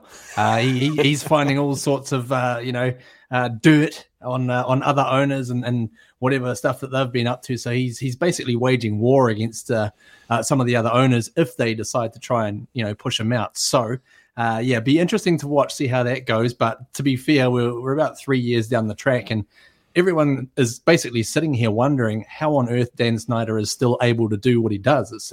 It just lacks any sort of logic in this day and age. Well, am I right in thinking that he has had several harassment complaints against him pretty much covered up by the NFL over the years, and now it's all sort of starting to come to a head? Is that part of the problem? Yeah, there's been a lot of allegations over a number of years from a number of different people. I think at one point there was an entire cheerleading squad pressing charges or complaints against Dan and the organization itself. So it does definitely go back quite a way, and it's really sad, I guess, that it's taken so long for things to really come up and actually start getting to the point where there might actually be some movement on this issue. But it's the NFL. We don't really know anything these days. It's all upside down. So whatever's going to happen will happen.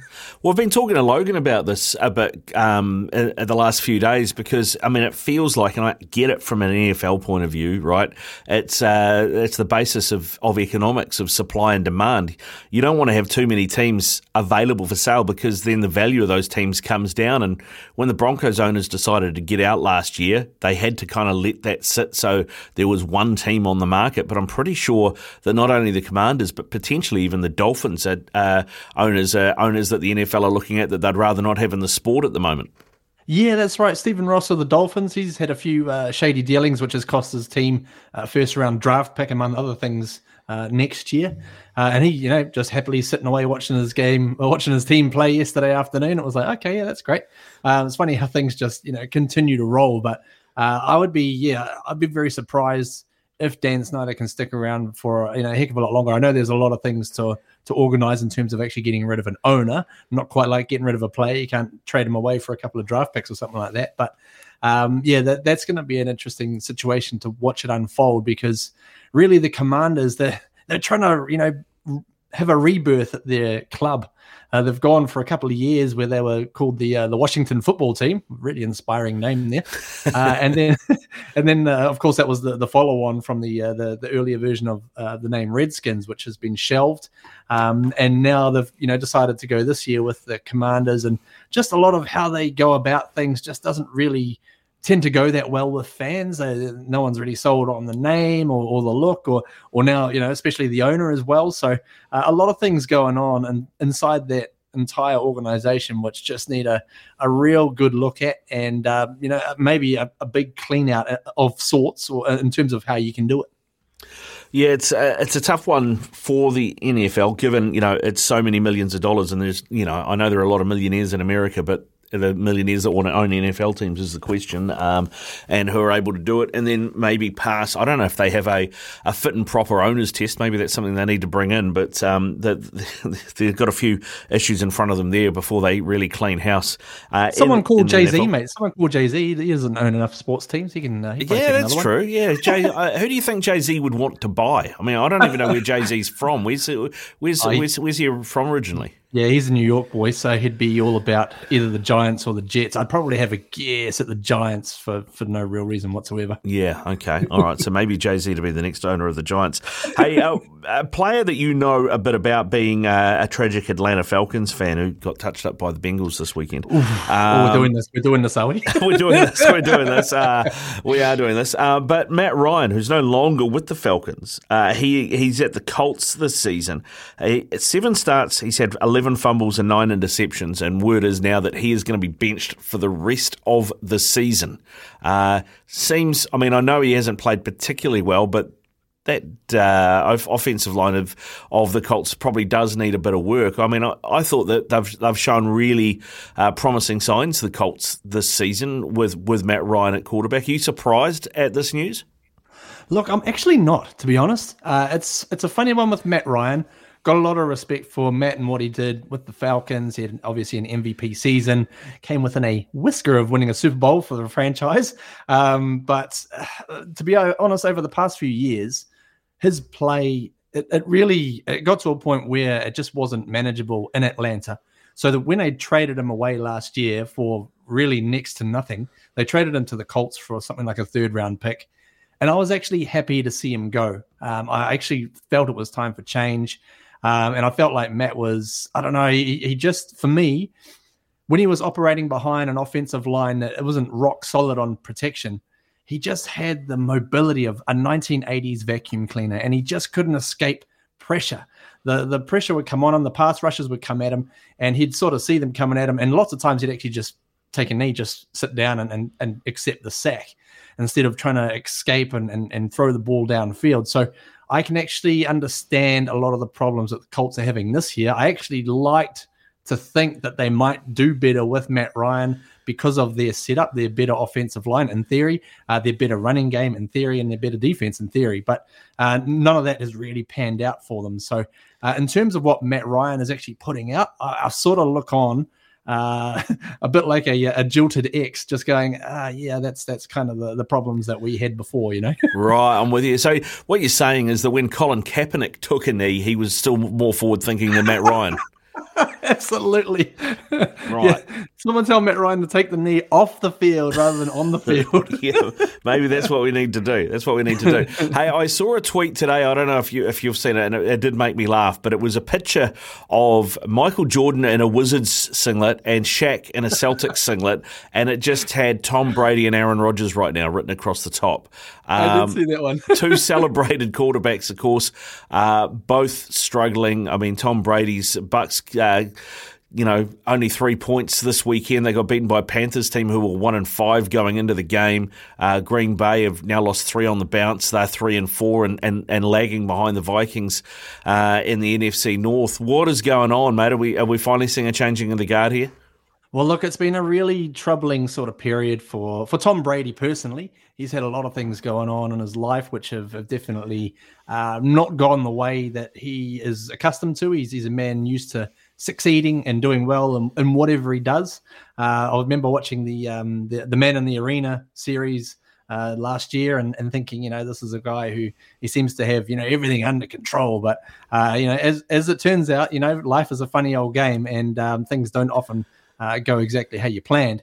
And it's now actually, filtering out to the football team as well. Let's not forget that the Buccaneers, they had a change of head coach this year. They brought in Todd Bowles following the retirement of Bruce Arians. Now, that's a big change. I know that Todd Bowles was actually part of the setup as the defensive coach previously, but being the head guy, that's a completely different ball game. So him coming in and assuming the role, a big changeover.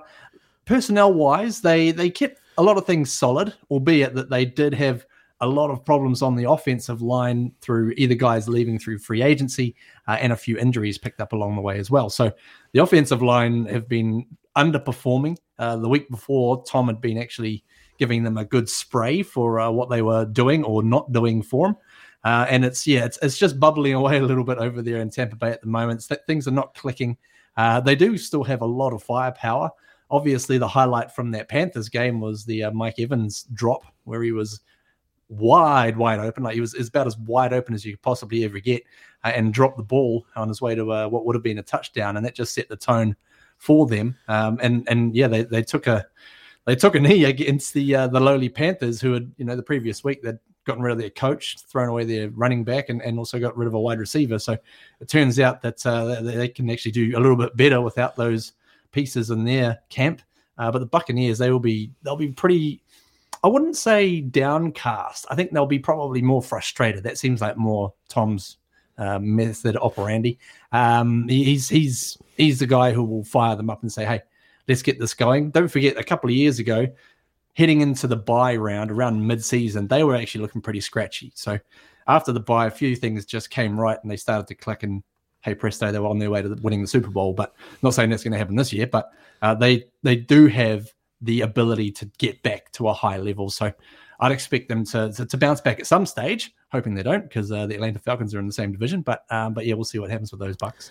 Yeah, well, it seems like NFC South has become NFC East, hasn't it? They've taken on that. The team leading the division is 3-4, losing record. What about the NFC West? The Seattle Seahawks lead that 4-3 over the Rams, who are 3-3. The 49ers, who are 3-4, and the Cardinals, who are 3-4. That looked like a stacked division at the beginning of the season, and I think we talked about it and thought they've lost Russell Wilson. The Seahawks have blown everything up. They're going to start again. They're in rebuild mode. They'll probably be the one team in the NFC West we won't see postseason. What's happening? Yeah, good question. Actually, a few of the analysts on the Fox coverage from the States yesterday, they were asking the same question. They were like, how do we actually figure out this whole NFL thing? They've been watching the game for 50 years. So, it's a little bit of a surprise what the Seahawks are doing, sitting at 4-3. Good effort. They had a good win against the Chargers yesterday, which I fully expected to go the other way. But to be fair, the Seahawks they did what they needed to do. They completed passes from quarterback Geno Smith. He's not setting the world on fire, but that's not really what he has to do. They're playing solid ground game with a rookie running back going well, Kenneth Walker, and the defense is making plays as well. They were making the Chargers offense actually look fairly ordinary. So I'm not sure if that was maybe a mixture of the Chargers offense actually being fairly ordinary, but yeah, they're doing well. They're overachieving at this point. What I would look at as well, though, just a couple of interesting things that The 49ers, before they were beaten this week against the Chiefs, they were actually starting to come right and find their groove. And I feel as though that may be coming. I feel as though that they can kick into gear. So they're sitting at 3-4, as are the Arizona Cardinals, who just welcomed back the guy named Deshaun Hopkins. And all of a sudden, their offense looks like a completely different team. He made that much of a difference for this side, coming in, making 1 million catches and getting a bunch of yards. And also at points just calming quarterback Kyler Murray down. So I'm actually looking at those two teams, even though they're sitting at 3-4 on the on positions in the division, but also 3-4 on their records. I think that they could start getting something going. The Rams, of course, this week have had a bye, so they're sitting at 3-3. No one quite knows exactly what's going on with them, especially your producer Logan Swinkles. So yeah, that's a real up in the air type of division there, and I think that could actually get quite close as the season rolls on. Yeah, Logan, I didn't realise as a proponent of sign language, he made a sign in your direction when you said that. There we go. I'm keen to cut him off. In the call. A couple of other things, mate. Patrick Mahomes, yesterday for the Chiefs, I mean, that game went back and forth with the Niners. In the end, though, 423 passing yards in that game, the most that the 49ers have conceded since a peak Aaron Rodgers back in 2018. We talk about the Rams, so we're not sure what's going on there, but are the Chiefs back? Are the Chiefs going to be Super Bowl contenders now? Oh, absolutely. I still think they're right in the mix. Obviously, they were beaten last week against the Bills, who are a very good side as well. So I think the Chiefs and the Bills are going to be, running into each other at some stage as we head to the pointy end of the season. The Chiefs played well, putting up 44 points against that 49ers defense. That's a really good effort. A few massive plays, especially in the second half, where they got into 3rd and long situations. I'm talking 3rd and 15, 3rd and 20. And they're actually able to make big plays on those, which made a huge difference. All of a sudden, instead of punting the ball away, you're marching upfield and getting yourselves some points. So those kind of plays, it just seems to be a Patrick Mahomes thing. He gets in the 3rd and long, and all of a sudden he just gets out his magic wand and whoop, makes a bit of magic happen. So I'd be disappointed as a 49ers fan, because there they were at home, and they were welcoming the Chiefs in, who'd been beaten the previous week. The 49ers had just done a blockbuster trade for Christian McCaffrey, the star running back, brought him into the stables, and he actually played pretty well, given a limited sort of preparation within the team. So they'll look to get cooking. But I was disappointed with the 49ers defense in terms of they weren't able to hold the Chiefs as much as they should have been able to based on previous weeks. I know that Nick Bosa, the defensive end, was coming back from injury, and people were asking what level he was working at, what percentage of ability he was able to go. But yeah, they'll be disappointed they weren't able to, shut down the Chiefs. Sure, you got to score more than 23 points on offense, but you've also got to restrict the Chiefs to less than 44 on the other side of the ball, because if you let them do that, then they're likely to take you to the cleaners. Yeah, indeed they are. Now, today we've got the Pats up against the Bears. I have taken the Pats minus 8.5 at $1.87. What do you think, mate? How do you think this is going to play out? Mac Jones is back starting after that high ankle sprain, but I mean, Bailey Zappe's been a pretty good backup. Yeah, a little bit disappointed actually for Bailey Zappi. I was quite enjoying watching what he was able to do. In a number of ways, he was able to be a little bit more free with what he was doing than Mac Jones. Maybe it was just the lack of expectation on him or whatnot, but he's done a very good job for them as a relief pitcher of sorts. Of course, they get Mac Jones back today, and they'll be happy about that. I would tend to think that it would be a very defensively orientated game, this one today. Both the Patriots and the Bears they've got stellar defenses and maybe less than stellar offenses. So I would expect it to be like bashing a couple of bricks together for quite a while, for a long period of the game. But I would expect overall that Bill Belichick, he has a good way of getting his team, especially his defense, to just really make quarterbacks and coaches on the opposition that if they don't know exactly what they're doing out there, they can be really shown up by Bill and his Pats. Well, that's the thing. I mean, I look at the Pats the last couple of games, and I know we've got a different quarterback in because Mac is back in, but 29 points on Detroit, 29 points to zip, 38-15 over the Browns. They certainly seem to be finding their offensive feet a bit, the Pats, or are they just playing teams with rubbish defence? Maybe a little from column A and column B, perhaps. There, look, they've done what they need to do. They know who they are as a football team, which is a good start, because they're not going to go out there and set the world on fire with 6 passing touchdowns like you're a Kansas City or a Buffalo Bills type team. They're more of a stout defense, play solid run game, and just make plays, and generally the short passing game from the quarterback position. So that's exactly what they've been doing for about the past 20 plus years, and it's worked pretty well for them. So they're doing that. They know their identity. They know exactly what they want to do. That's why Bill Belichick never really seems to stress about too much about things like, who's going to be your offensive coordinator, blah, blah, blah. Ordinarily, for other teams, that'd be, having kittens in those kind of scenarios. But Bill's like, you know what? We got it all under control. We know exactly what we're doing. So if they can just go out there and just pound it a bit and just really make life difficult for Justin Fields, the quarterback of the Bears, they could, it could be a bit of a blowout, to be fair, but you never know. This is the NFL, and frankly, making any bet is really fraught with huge risk. Yeah, well, the Bears did beat the Niners first game of the season. I do remember that. And and if you're Bill Belichick, I guess you can afford to send your offensive coordinator on loan to the Detroit Lions or the Chicago Bears for a year or two, because you're going to get them back. That's right, like a boomerang. Like a boomerang. Good stuff, Gerard. Yeah. Thanks for coming on, mate. Go well, and we'll catch up soon. Enjoy that Pats-Bears game today. Awesome, sounds good, mate. Let's get some football. Let's get some football indeed. It is 11:22 here on SENZ Mornings with Ian Smith. Before 12 o'clock, we will have another stumped for you, $50 TAB voucher up for grabs. In the meantime, keep your texts coming through, 8833. We'll get to some of those next. This is Mornings with Ian Smith on SENZ.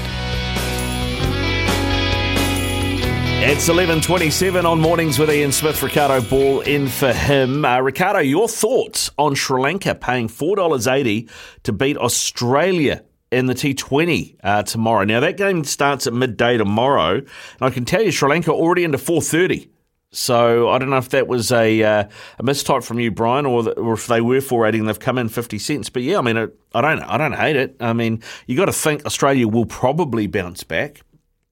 But Sri Lanka in the play-in have done really well. They've already had a big win in the tournament itself as well. They look like they've found some form. So potentially you might be onto something. Also, this text came in from Craig.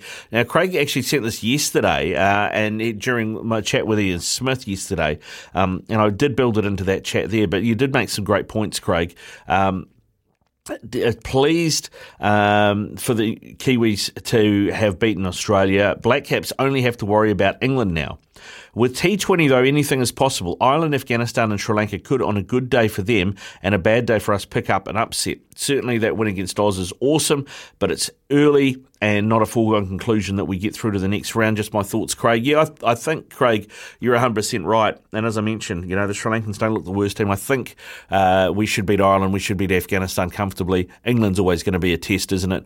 And I wouldn't write off the Sri Lankans. I think the Sri Lankans, even though they had to play in, that might have actually played into their hands a little bit because they are a little bit more battle-hardened maybe than some of the other teams, particularly early in the tournament. Big Barrel, big range, bigger deals. Become our mate and get rewarded. bigbarrel.co.nz. Big Barrel Mates Club, where mates look after mates. Now, the thing that we're going to do next is look after you. Potentially, you could get yourself a $50 TAB bonus bet because we are going to play Stumped. So if you want to play Stumped, give us a call now, 0800 150 811. 0800 150 811 is the number.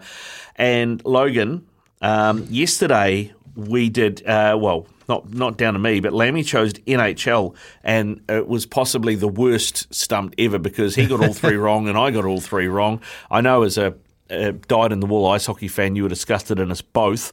It can't get worse than it was yesterday, surely. Look, in my history of running Stumped since, it's been, 8 months now? I actually probably not the worst. when you think about it and you look back on what's happened in the past, we've had Jake Cortlett, the intern, come in and cover when the phone lines have been down and played on behalf of the listeners. Did not do so great, so Smithy had to dispatch them and put them out of their misery. It wasn't great. I will let you know that NHL is not a category today. Well, that's a good thing. But neither is UFC, so okay. Yeah. All right. But there might be a couple that lead into your strengths. There might not be. But either way, get calling, everyone. Get calling, because you could win a $50 TAB bonus bet. 0800 150 811. It's going to be a good time to play Stump. Let's go. 1476 AM in Auckland. This is... Ian Smith's had a good match here. Stumped by Smithy. Ian Smith really is top class at his job. Yes, it is time for Stumped here on SENZ Mornings with Ricardo Ball on the hot seat in place of Smithy while he's over there in Australia at the T20 World Cup, doing the great things as he does, spilling off great lines like Australia getting an absolute hiding at the SCG, Ricardo. One of the greats. Bit like you getting a hiding yesterday and Stumped. Well, did I get a hiding? I mean, given that Lammy didn't get any right either, it just feels like it was a draw. Yeah, but, I mean, you watch Welcome to Wrexham, I watch Welcome to Wrexham, you know your football well. A draw can be seen two ways, a win or a loss. Yeah, that is true. And there's a good draw or there's a bad draw. Yeah, and that was definitely the latter, my friend, I'm sorry to say. But, hey, today is a new day, $50 TAB bonus bet up for grabs, so if you can stump our listeners today, maybe we can get that up towards the end of the week. Who knows? But first at the crease, we've got Greg from Mount Wellington. Morning. Yeah, that's the one. How's the boys? Yeah, good, Greg. Good. Yourself, mate. How's the day looking? Oh, I've been watching heaps of T20, so hopefully you're Australia and I'm New Zealand. Fingers crossed, mate. Fingers crossed. So that was your weekend, was it? Your long Labour weekend was watching T20. Was your bum pretty much stuck to the couch? Yeah, man. I've been watching it both games, So I'm just recovering from tongue surgery. That's why I'm a bit hard to hear. But yeah. No, you're doing all right, mate. You're doing all right. I understand you perfectly. All right. Well, Logan, what are the categories? What can he choose from? Well, first of all, Chris, is this the first time? Oh, not Chris, sorry, Greg. Is this the first time you've played Stumped? Yeah, no, I played over, yeah. All right, well, for those of you listening who don't know how the game works, we have 3 categories to choose from today. Get a question wrong, then it will be over to Ricardo for a chance to knock the listeners' bails off, get out within the first 2 questions, and it's on to the next caller in line, get dismissed on that final question, and we will jackpot tomorrow. Now, Greg, the topics for you to choose from today, you might enjoy this. We've got the T20 Cricket World Cup, we've got the A-League, and we've got the Aussie NBL. So all Aussie categories. Take your pick. Cricket, bro.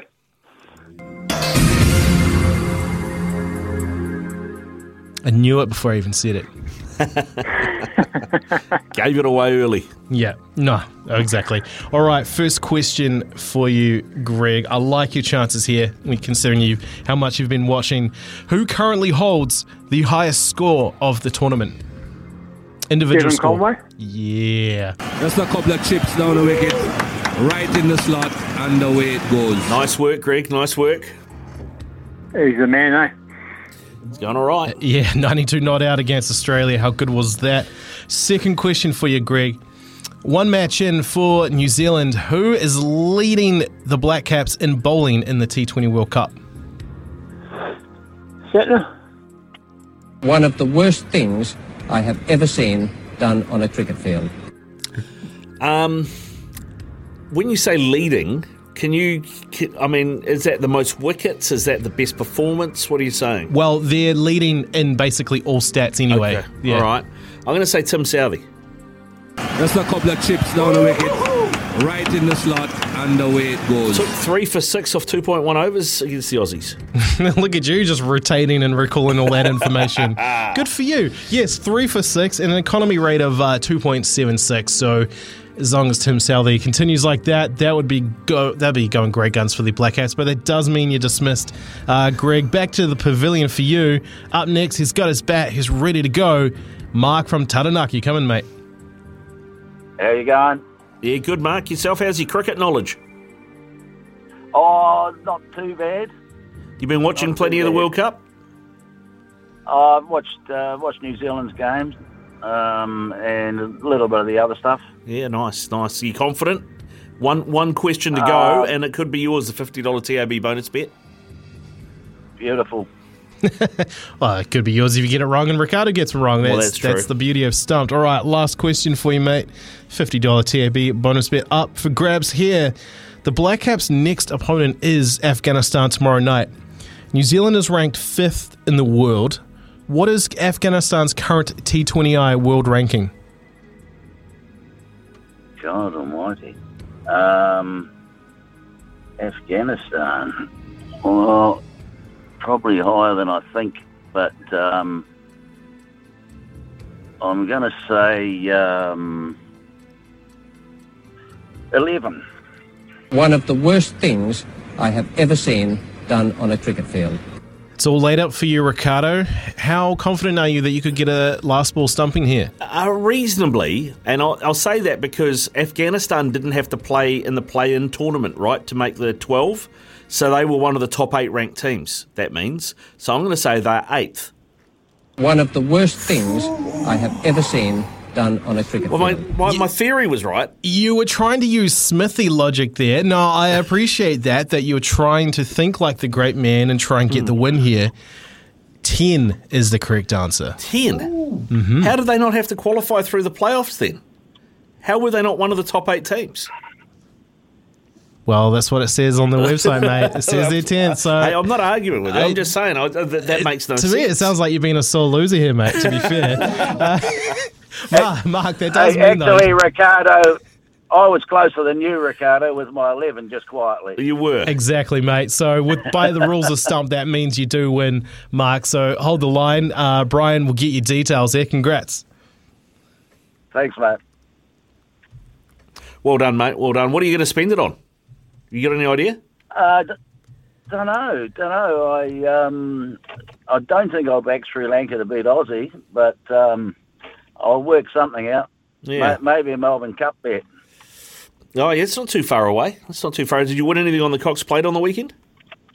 I did, actually. Yeah, I had a result there with the Exacta. Took Animo with on Thunderstruck to run second, so yeah, got that one up. Yeah, nice. So beers on you. Well, they were, yeah. Yeah. Nice, Mark, nice. Go well, mate, and good luck with the Melbourne Cup punt as well, eh? Yeah, thanks, mate. Cheers, Mark. Well done to him. We'll have another stumped tomorrow, another $50 TAB bonus bet up for grabs. I'm thinking, Logan, that maybe this has got something to do, the rankings thing has got something to do with how you performed at the last T20 World Cup, potentially. So, because I'm looking at it, and Sri Lanka and the West Indies both had to play in the play-in tournament, but are both ranked higher than Afghanistan. Yeah, you're probably right there. Yeah, so that was the only thing that would make sense. So I like that your theory. I think your mind was in the right place, but I think your theory totally got you undone there. Yeah, totally got me undone. Hey, still, I've come closer and been wrong. McLeod Road Reserve. I'm not saying anything else. McLeod Road Reserve. I'm not hanging on to that, Logan. You know that. It's 20 away from 12 here on SENZ. Keep your texts coming through 8833. Summer or winter, he's the voice of sport in Aotearoa. This is Mornings with Ian Smith on SENZ.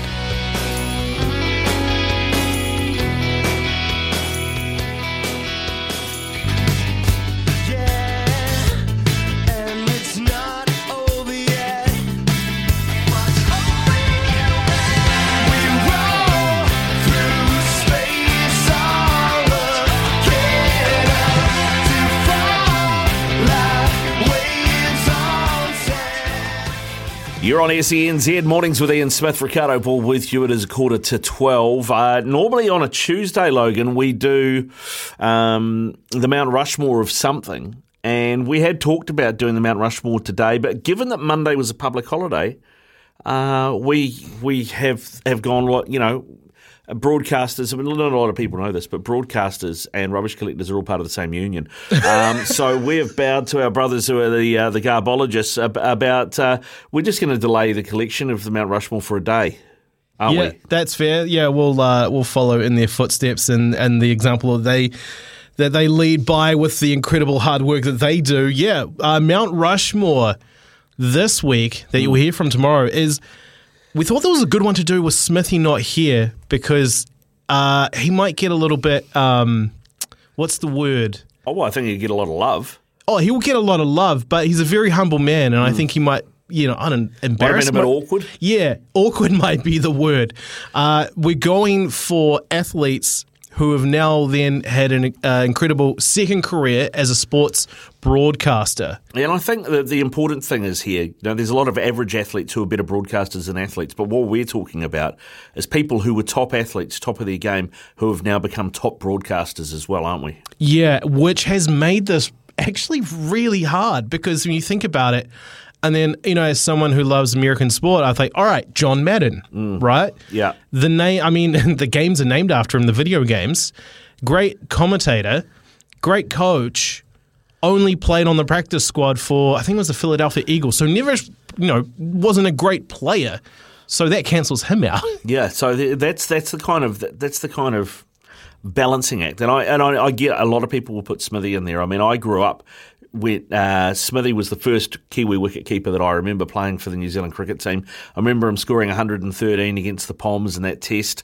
And he was always a bit of a hero when I was a kid. I was playing cricket. Ian Smith was the man. And now he's like the doyen of cricket here. And also, I mean, how many guys do you get that can cross over codes? And not only is he respected as a cricket commentator, but really respected as a rugby analyst as well. Yeah, 100%. So we'll get the ball rolling early for tomorrow's show, but text us in at 8833. Who are your four on your Mount Rushmore of great athletes that have become great sportscasters in their own right? Yeah, so 8833 is the text line. Get them coming in, 8833. Definitely keen to hear from you on that. Actually, Logan, my reasoning on my stumped answer for the last question has been backed up by a few people here. Jason has texted in and says, "Hi guys, Ricardo was right with his theory. When the draw was done, Afghanistan were in the top 8 in the world rankings." Cheers, Jason. Ricardo, I was playing along with stumped and had 8th for Afghanistan like you for the same reason. That's from Craig. And Chris, Afghanistan was in the top 8 by the cut-off date in November for this World Cup. So my theory was right, even if the answer ultimately was wrong because they slipped down to 10th by the time the World Cup started. Yeah, very sound theory, but hey, argue with the ICC all you want. You're not getting anywhere. Well, to be fair, I think I'd get further arguing with the ICC on stumped answers than I would with you, to be fair, given the McLeod reserve debacle that still raises its head from time to time. Look, I'm an Auckland Tuatara purist and I'll stick by it. Fair. Keep your texts rolling in, 8833. We are 10 away from midday. When we come back, Staffy's going to join us. We'll have a chat to him about sportscasters who are great sportsmen as well, and we'll find out what's coming up this afternoon. It's Tyre Power's Big Footy Final Sale. To kick things off, you can get the power to buy 3 and get 1 free on selected Toyo passenger car and SUV tyres. Tyre Power's Big Footy Final Sale can't last. Visit tyrepower.com.au now.